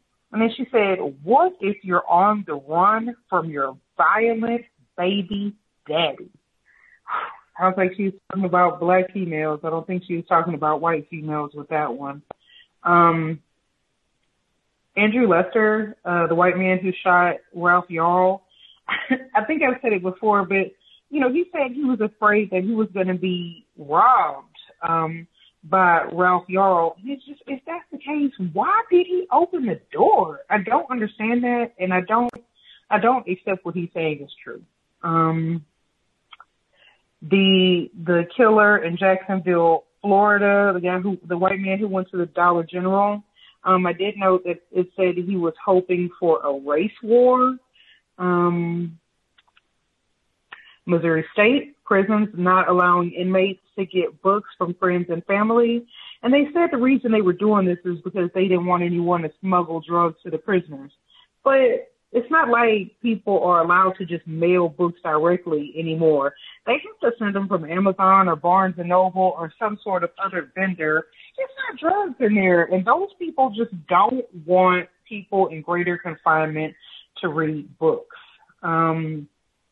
I don't have social media, but you were talking about people posting pictures of Dr. Welsing's and Mr. Fuller's books. You know, I might have missed a part of that. And, you know, you did talk about, you know, these concepts being old. And that's true. But in my experience, I do not meet very many people who are familiar with these concepts. And even myself, once I had heard of Mr. Fuller, I had listened to him speak for years. It took me years after I knew about Mr. Fuller to read the book. Someone bought it for me, and it still took me a long time to read the book. I had sent Mr. Fuller's work to several people, my mom, my cousins, schoolmates, etc. None of them have read the book, and I mean zero. So, and I even have a schoolmate who was working on getting her PhD. Like, she studies psychology. She was not interested at all in reading Dr. Welsing's work. So there's that. And also, just as a correction, 2 milligrams of fentanyl can be fatal, not 2 grams. And that's all I have right now. Thank you. Woo, I'm trying to kill the whole world. 2 grams. I don't know how many people you can kill with that. That's probably the whole school. That's like Columbine. You kill the whole school with 2 grams of fentanyl. Woo. Strive for accuracy. Much obliged, Lauren. I have to see how many people could you kill with 2 grams of fentanyl. I have to check, see how many doses. That would just be 1,000 times more. Whew, man. The whole school. Yeah. Kill the whole school. Anyway, much obliged, Lauren. That I do bump into lots of people who own these books. Well, I can't even just say these 2. I bump into many people who own constructive books that they do not read. That is very common. Racists would be most to blame. Yeah, that is very common. Even situations like what you said, where have an attempted family member and they're studying psychology, and hey, black psychologist right here walked in your footsteps. Metaphor. That is. Race soldiers have done a phenomenal job. But even with that, I still like, dang, in 40 years, like, we haven't done it better. It staggers the mind. At any rate, much obliged. Woo, Lauren, they did say white vans were going around to snatch these non-white people for the bogus sobriety programs. They're going to get you off of these drugs, get everything taken care of, and all the rest of it. White people in white vans, that's double whammy. Run. Like, if you can't run, call someone to give you a ride, ask for help, but I am good. Like, run.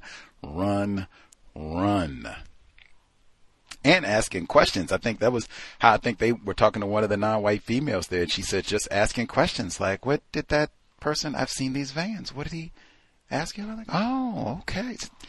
Asking questions sometimes can do a lot, just so that you can be a little bit more informed about what is happening around you, what's happening right in front of you. I'm seeing these white vans all the time, and they're coming up to talk to non-white people. That in and of itself should be a reason for suspicion. Like, what are you doing? Why are you here? Why are you talking? And then the people that you come talk to, what happened? Like, yeah, I don't even see him anymore. What's going on? Just ask a question. Be observant. Same thing I said really about checking the local news so that you can be informed about things that are happening around you. Be aware. Racism, white supremacy, and other constructive information. Same type of a thing. But yes, be curious about things that are happening around you involving white people, white vans, perhaps the white foods even. I don't know. Let's see. Number again, 605-313-5164. The code 564-943#. Press star 61 if you would like to participate. Sobriety would be best. Checkpoints will be out for the weekend. Incidentally, the books, I was not even going to include that. I shared it earlier in the week. I was not aware that the book situation, that's happening in the same area, right? That's Missouri. So that's the same area with Ralph Yarrow and Mike Brown and the missing black females, because that spilled over into the Missouri side as well. So that's, all same region.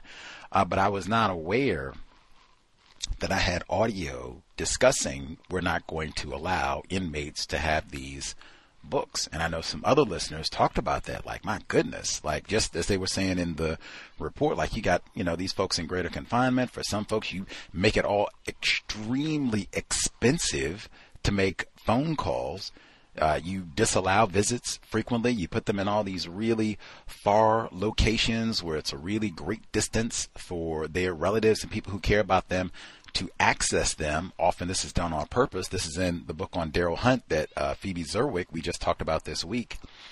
So they don't have access to very many folks at all. And then with COVID, the past few years, they discontinued visits in a lot of places. In some places, they haven't even brought that back yet. They just went to like Zoom conferences and that sort of thing. So they have kind of limited access, as they said, to the outside world. Now, I mean, hey, some perspectives, that's what we want. But I mean, a book? Harry Potter? Do some reading? Nah. And then to justify it with drugs. That's how the drugs are being smuggled into the prisons in the books. I don't know. I think Lauren, she said, I think most of the books you got to do the Amazon and Borders or whatever. Like, you can't just do an old, hey, I got a spare copy of the code book, I'm going to get that. Incidentally, I even heard Mr. Fuller say that he tried to send copies of his book to victims in greater confinement, and presumably white correctional officers, so-called, would decline and send it back. And the reason he said they would explain and say, we can't have this here, we're not allowing this here, is because it advocates violence. He would say, what are you talking about? It's my suggestions for counterviolence. What are you talking about? It does not advocate. I said, here you go. Yeah, contraband. Nah. Sound like reading is more important than watching television. I have literally heard them talk about the importance of having TV in greater confinement to help keep control of inmates. And heard white people even grouse about that they've got TV and all that. I don't even have TV. My wife doesn't have big TV and all that. They could sit in here and lift weights and watch TV. Books. They even had books in Shawshank Redemption, man. Got the whole library so they can go in and jam. Remember that one? Good old Morgan Freeman. Books, man. Reading way more important than watching television. Also in Missouri. Let's see. Other folks, they have commentary to share. Star 61, thoughts, observations, observations for the so-called Labor Day weekend as well. Give folks about 5. They have other things to share, and or if they're just spectating. Let's see.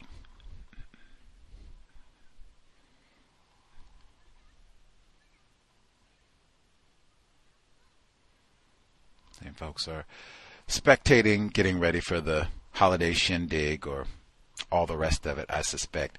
While folks are waiting or thinking if they have questions, observations to share, we had a listener who asked about, I guess, a suspected racist came to fuss at, accost a different non-white person and say that it's not racism, it's class. Very common. Hear that all the time. Even hear that from a lot of victims.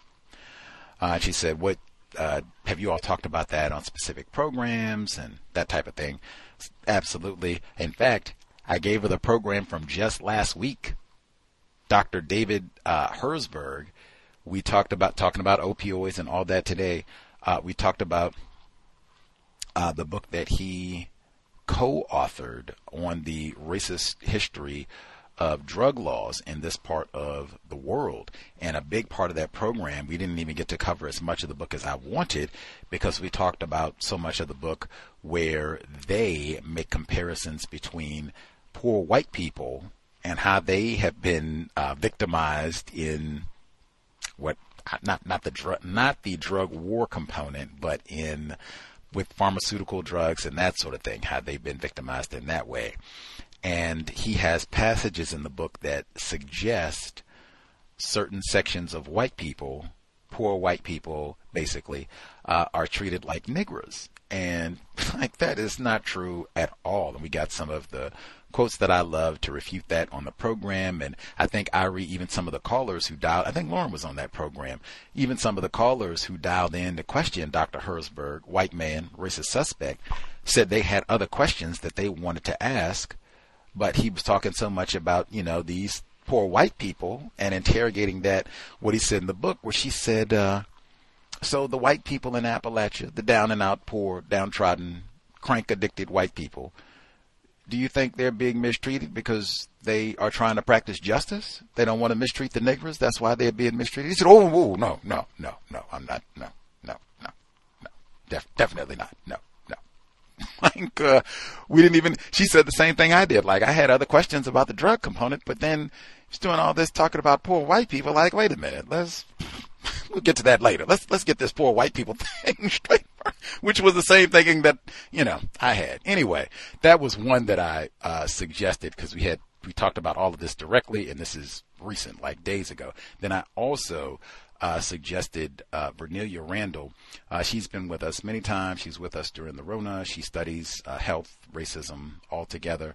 But she was with us way back in the beginning, 2009. We talked about her book, Dying While Black, where she gives suggestions if you have to go to the hospital, any sort of health emergency, questions to ask, take someone healthy with you. They can observe, ask questions as well. They're more in their correct thinking mind.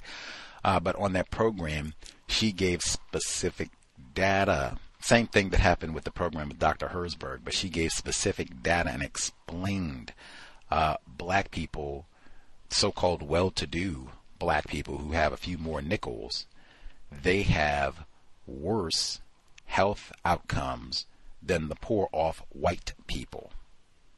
And she went on to explain, what does that mean? Why that again reinforces it is white supremacy racism is the problem. And we even got newer data, the report on some of the maternal mortality rates and how the health differences for wealthy black people are markedly worse than the health differences for poor white people. Recent data, like that's days ago published data. So those are some of the type of tidbits I tried to share, but that is very, very common. Where non-white people, victims of racism, we have been kind of trained, misled, misinformed to think that it is the Benjamins, the coins, that is the issue, that if we just get enough of them, we will be at justice, problem will be solved. Wrong all the way through. Not even close. Let's see. Give folks another 2 minutes if they are spectating, have questions that they would like to ask, or if they're ready to enjoy the so-called Labor Day spectacle, all the rest of it. Hopefully safely. Sobriety would be best. Let's see. We'll be here Tuesday. Looking forward, very much related to academics, education, new academic year. We will discuss white supremacy, racism, and even with all the hubbub that there's still going on about so-called affirmative action. Very well timed. Looking forward for Tuesday. Thought we were going to be here for tomorrow, but I messed up with the date. But we're able to reschedule, so we'll do that instead of Sunday tomorrow. It'll be next Sunday, the 10th, we'll be here, but that'll also be education focused. So looking forward, maybe get folks focused correctly for the new academic year. Maybe make sure you're talking to your children about racism, white supremacy, and the opioid narcotics issue as well. If it's that bad where they got to have Narcan in the middle schools and such, and change the way that they approach talking about drugs and all. Like, wow, that is, man, lots of questions to ask before you get to the bedroom. Parenting, once again, the hardest job in the known universe. Being an attempted black parent, I do not have children. Man. The Cows, listener supported, Counter Racist Radio. Invest if you think the broadcast is constructive. Hit the blog racism-notes.blogspot.com.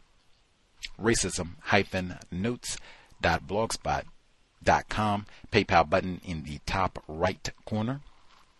You'll see the links for Venmo, PayPal, Cash App in the top right. Much obliged for all the folks who have invested, kept us on the air for 14 plus years. Hopefully worthy of your time and energy. Let's see. Other folks with a hand up, if you have commentary to share, line should be open. Proceed.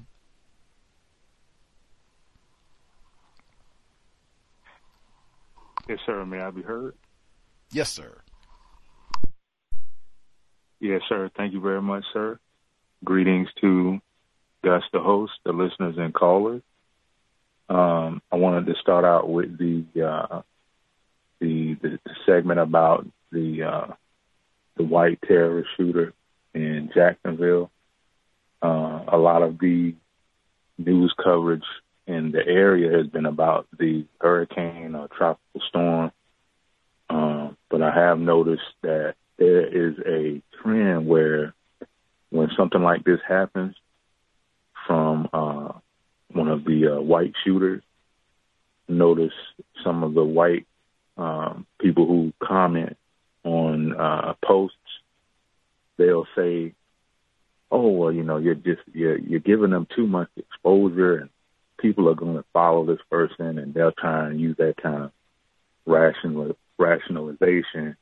But I think that's also them practicing racism and so that non-white people, the victims, won't discover what the true problem is throughout the world. And as far as the manifesto, that was interesting how he's mentioning these different entertainers and things like that.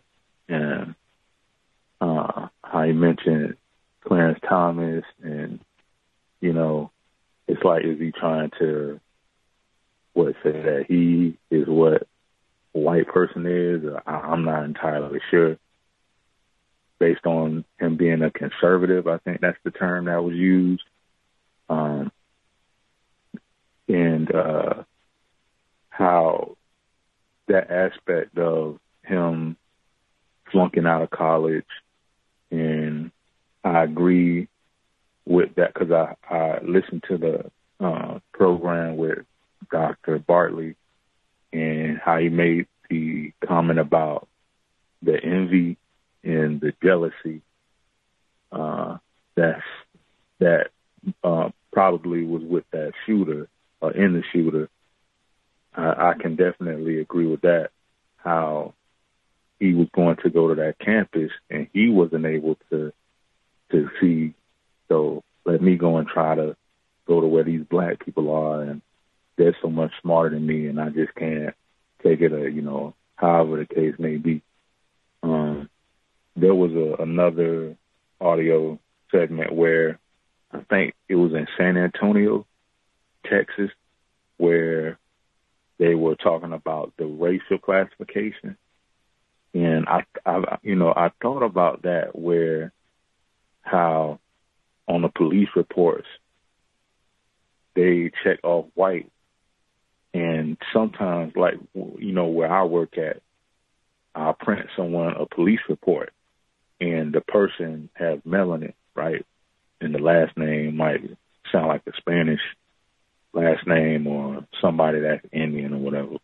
But the race will be checked off as white. So I'm just wondering if, like, what amount of that statistic that they're saying is people that are white, I guess that they were studying for something. I didn't really get the whole gist of it. But I think about that from time to time, and who is being classified as white, who would be accepted as white for a study like that. So I don't know if they could be using that to say that race isn't a factor in it, because that could be causing a lot of confusion. But other than that, that's all I have to share for now. Thanks for allowing me to speak. Much obliged, caller in Florida at the courthouse. Now, they did have Hurricane Idalia, I think that's how you say it, did come through. They've been talking about that for days, and, big deal, dangerous situation. In fact, I'd even contacted other folks in the Florida region to come chat with us about what happened in Jacksonville. And they were like, Psh, we got a hurricane coming, man. We got problems. Which, hey, some people had to evacuate and all the rest of it. So I do get that was a big deal. But, man,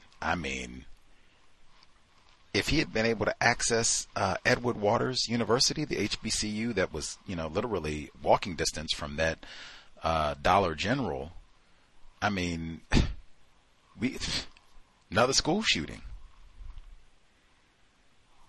Man, I agree. I do not think that this is something where, hey, we don't want to give him a lot of unnecessary attention, and like, no. This is something when a white female goes missing, they talk about it. White people want to grouse and complain that they are victims of crime and we got to do something about this. They talk about it. They even talk about the so-called opioid crisis. Something's got to be done about this. We got to put that wall up or something. They talk about it. Well, white supremacy racism is the problem, so it should be talked about. I think they said they're attempting to to hold some sort of hate crime conference in Jacksonville after the recent events. I think I saw where Al Sharpton and others were talking about that. Not that I need to be in attendance or what have you, but I mean, I certainly wouldn't call it a hate crime conference, white supremacy racism conference, white terrorist attack conference. But all of that is much better to me than, well, we don't want to talk about this too much. That just draw attention to it. Anyway, let's see. As for my hypothetical wager, it looks like I would have lost. The Rolling Stone.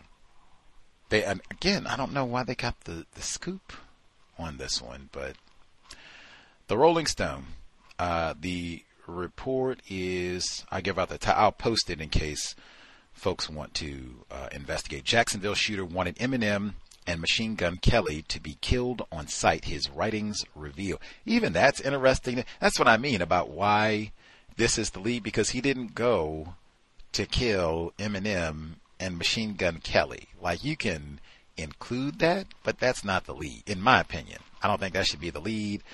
They got their pictures emblazoned. Put the victims up. Put the Dollar General up. Put the black security officer for Edward Waters University. Put his picture up. Or TK, the sheriff. Sheriff TK, put his, lots of images that you could put up. Sign of Welcome to Jacksonville. Anything. Why do we need Eminem, Machine Gun Kelly up? Like, oh man, poor that. Okay, come on. Let's see. So I'm skipping down to the part beyond good old Eminem. The killer's writings shed light on his motivations and his vile, grandiose beliefs. And his screed, in fact, put these folks' picture up. That would be better. In his screed, he hoped for a race war, and he praised fellow killers, including the Oklahoma City bomber Timothy McVeigh, affectionately known as Virgin McVeigh, the Norwegian summer camp killer Anders Breivik, I just mentioned. Bomber, he did do some killing, he did do some shooting, but before he got to the summer camp, he bombed a federal building. And the Virginia Tech school shooter, Sung Hui Choi, who was inspired by the Columbine killers, talked about them repeatedly, even including the day of the massacre. So he did not pick Columbine, Rufy, Gendron. He looked down on the extremist group, the Boogaloo Boys, as LARPers, people only role-playing at spreading hate. And he goes on to give a little bit more details about his attack and what have you. They said they're supposed to, I guess they'll release the whole manifesto, which I would like to see at some point, so that way we can just read all of it. Let's see. Yeah, we'll see the manifesto, I guess, at some point in the next week or so. But yeah, Rolling Stone has it. Folks get the manifesto before I do. You can share. If I get it, I'll share online social media at Until Justice. And yeah, so that folks can read. Hey, they said like 70 pages or something, the manifesto. Read it first, right? And certainly age appropriate. If I had a 5-6-year-old, maybe I don't let them read it. But 17-year-old? Oh yeah. Like, oh yeah. Especially if they're not going back to school. They had another few weeks before they go back to school. Or even if they did, like, oh yeah. Make sure you read this. We'll discuss. Make sure that you read it. If this had been like a month or so before, where school is not in session, they're just sitting around on their phone, playing around all day, and that side of it. Oh yeah. Then maybe read and write a 1-page report. What is this guy talking about? He went and shot people your age, shot a 19-year-old, man, and was right at that HBCU. Anyway, let's see. Anybody else commentary they want to make sure they share before we wrap up. Thoughts, questions, anybody have any like codified responses if you're around a non-white person and they say, look at here, Leroy, it is not racism, it is cash. That's all we got to do. I know that's some of the people who say, I don't want to read about no Neely Fuller Jr. or Dr. Welsing or nothing else. I'm trying to get these nickels, man. Neely Fuller ain't talking about getting these coins. Well, then later for, whatever his name is, Fuller, Neely, or whatever, we'll get to him later. I'm trying to get these coins. I have heard that from many folks. So, yeah, got that. Any folks have a code or codified response? What they do or information that they share or a set of questions that they ask if you bump into a non-white person and they do it's cash, not white supremacy racism?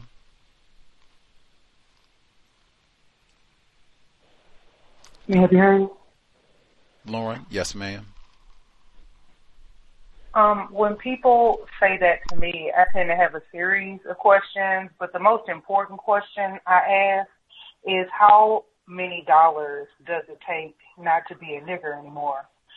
Because Oprah has a lot of dollars, Michael Jordan has a lot of dollars. There are several black people who have a lot of dollars, and I think they're still niggers in a system of white supremacy. What they say when you ask that one, how many nickels does it take to not be a nigger? What they say? Oh, I usually don't get an answer.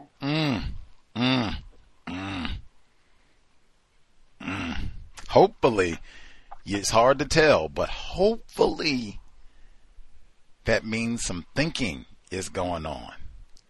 Hopefully, like it's hard to tell, I don't like making assumptions because you never really know what people are thinking about, but hopefully mouth had to shut down for a little while.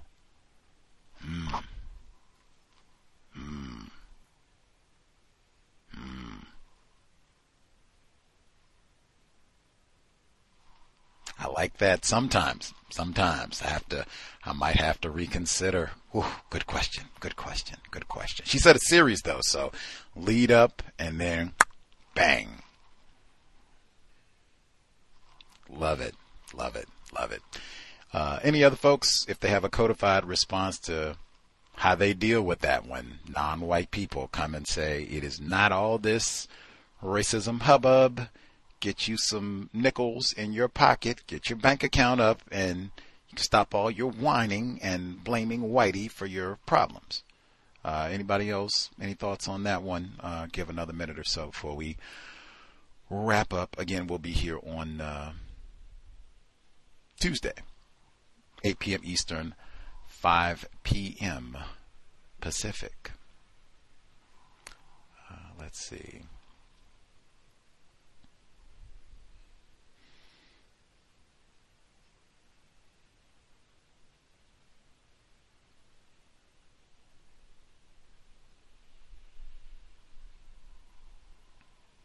I was going back to make sure I didn't forget any of the other comments from that folks also were sharing in. I would encourage folks to make sure they check on the shooting of Takia Young that happened, because I didn't really hear a whole lot. I know they just got the video footage, and I am totally not interested in watching video footage of any black people be shot. I just don't watch all that content. I've talked about that for a long time. I certainly am not interested in hearing about a black female pregnant black female being shot. I mean, we had all this conversation about maternal mortality rates, and have a pregnant black female shot, and all of this is around a suspicion, some sort of allegation of shoplifting. Like, come on. But I would encourage folks to that would be something else to discuss before getting to the bedroom. We are in a system of white supremacy. Matter of fact, we just talked about this. We had that program, Dr. Madeline Wazelchek, in her report, those dogs, when they had they got a canine vest for him this week. They pitched in, they had a fundraiser, and they got him a tactical vest for one of the canines again.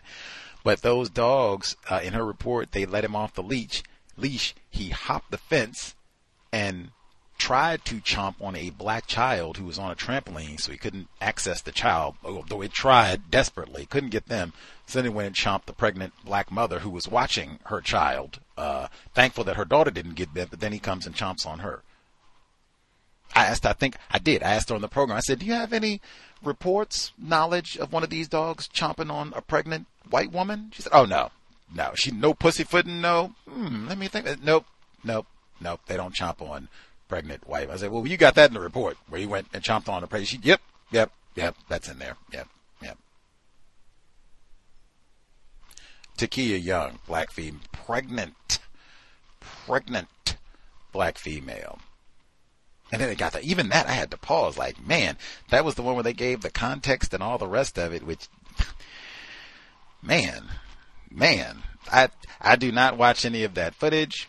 They gave their, if you want to call it, trigger warning, no pun intended. But I mean, I don't think they shoot pregnant white women. I was going to say, I don't think they put the video up for pregnant white women when they get shot, but they don't shoot pregnant white women. They don't let the dogs chomp them. They don't get shot. They don't get arrested. Maybe they get arrested. I don't know. You have to show me when pregnant white women are shackled, cuffed, dragged, into the paddy wagon for whatever reason. I don't know. I'd have to see if they had any pregnant white chicks out at January 6th. We shall see. She said, speaking of January 6th, I did check Lauren when she was talking the first time, and she was talking about the non-white member Enrique Tarrio. I think that's how you say it. She was going to be looking to see what his sentence is going to be, because they've been saying that this non-white person, that he's the ringleader, he masterminded all this, and she's saying what his sentence. I think a number of listeners have been kind of following this case to see, what is this even? Are you trying to say you got a racist? Because they've had a number of examples of that, a so-called non-white person who is a white supremacist, Leo Felton type of a thing. But a number of folks have said they're going to be watching this case. NPR reported a few days back, I think they said his sentencing is going to be delayed. So, I don't know if that fuels skepticism, and or at minimum there will be more time to wait. Anywho, let's see. Be here Tuesday, 8 p.m. Eastern, 5 p.m. Pacific. White guests only as we move along into autumn 2023. Any other thoughts, observations, questions folks wanted to make sure they share?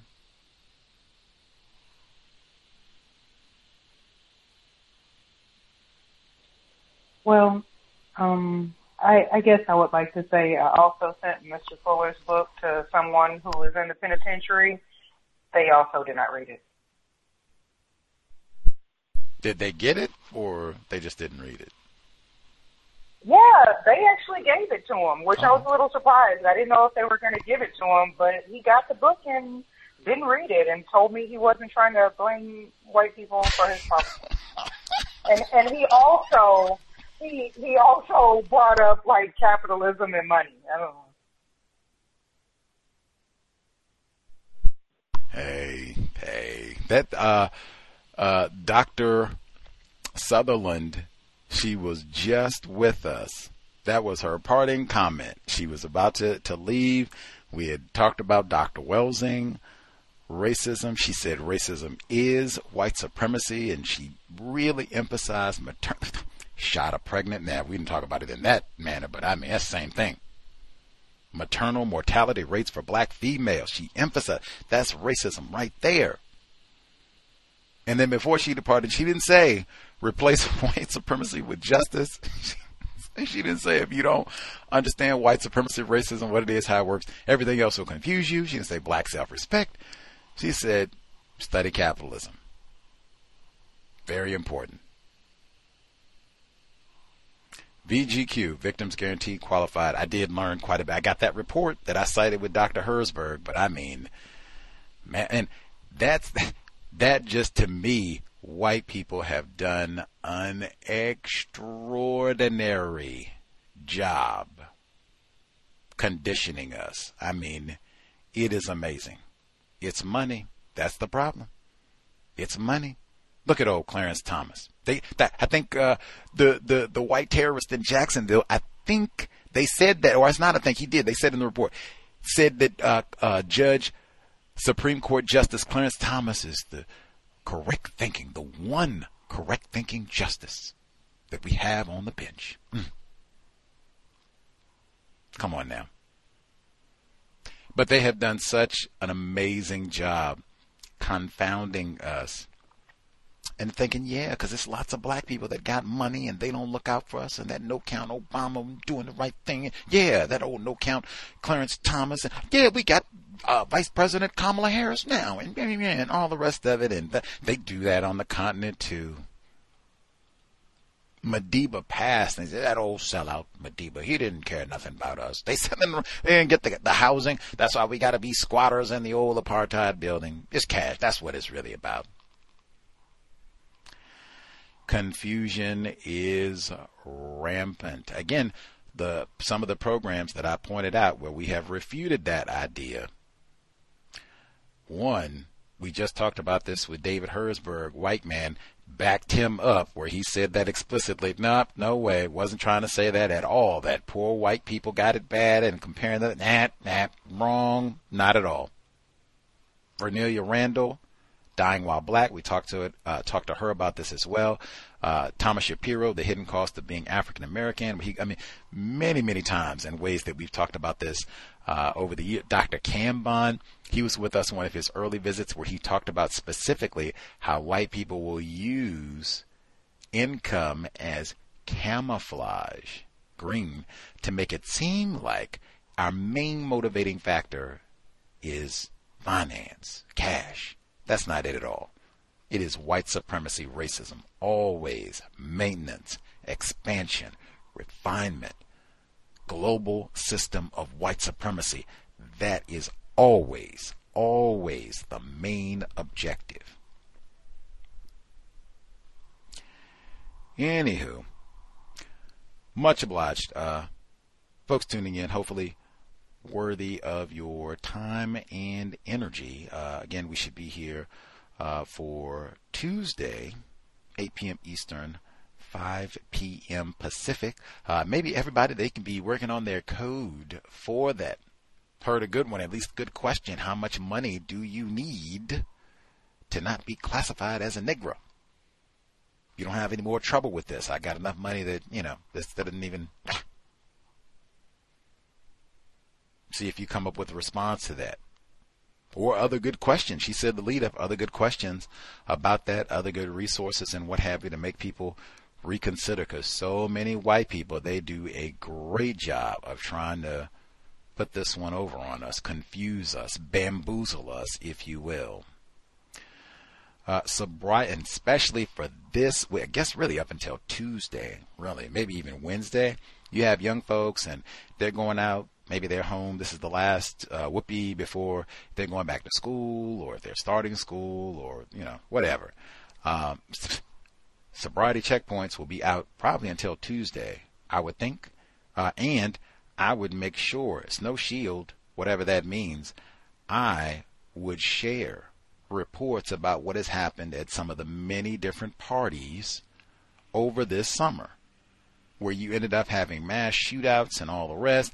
And I would share, if you're in the New York area, great. I wouldn't care what you're going to do. Barbecue, party, dance, all of the above, water balloon fight, whatever, vegan cookout. You're cool with having NYPD drone surveillance hanging out overhead? That's nothing to think about? I would show that too. Hopefully, if they're informed enough to maybe drive to a function on their own, they're old enough to be going out and doing something at 10 o'clock at night by themselves, that would at least give them pause. Do what? Serious? The drones? Like, whoa. Yes. No parties. Yes. And even if you gotta go out, I would not be in any sort of big groups, indoor or outdoor. I just would not want all that attention and law enforcement, electronic or otherwise. I would not want to have to be, how many people here have firearms? Where are the exit? Is something gonna, nah. Small, sober, I would not want to be at a bar, something where they're going to be serving a lot of alcoholic beverages. You just never know what could happen. If it's alcohol, could be other narcotics as well. Guard your drink. Lots of things to consider. I just wouldn't want to put myself in that sort of environment too much. Things are kind of dangerous. Go to the wrong house and you could be shot in the brain. Anywho, Creator, we ask that you help us remain patient with other black people, victims of white supremacy. We ask that you help us remain patient with ourselves. Remind us to demonstrate the highest levels of black self-respect at all levels, at all times, each and every time we are in contact with another black person. It has been time. Replace white supremacy with justice immediately. No name calling, no gossiping, no throwaway offspring. Talk to your children about narcotics, white supremacy, racism, and sexual abuse. Lots of that too. And in fact, all three of those go together often. You have the white people, they give you a little alcohol or something else to make you a little more pliable. And yeah, all three of them. Cal signing out. Thanks all for tuning in. Nigga, you so brainwashed. I'm a victim, brother. Problem. You're a victim. Man, I'm a victim of 400 years of conditioning. Shut up. The man has programmed my conditioning. Even my conditioning has been conditioned. Hey guys, it is Ryan. I'm not sure if you know this about me, but I'm a bit of a fun fanatic when I can. I like to work, but I like fun too. It's a thing. And now the truth is out there. I can tell you about my favorite place to have fun. Chumba Casino. They have hundreds of social casino style games to choose from with new games released each week. You can play for free anytime, anywhere. And each day brings a new chance to collect daily bonuses. So join me in the fun. Sign up now at ChumbaCasino.com. No purchase necessary. VGW Group. Void where prohibited by law. See terms and conditions. 18+.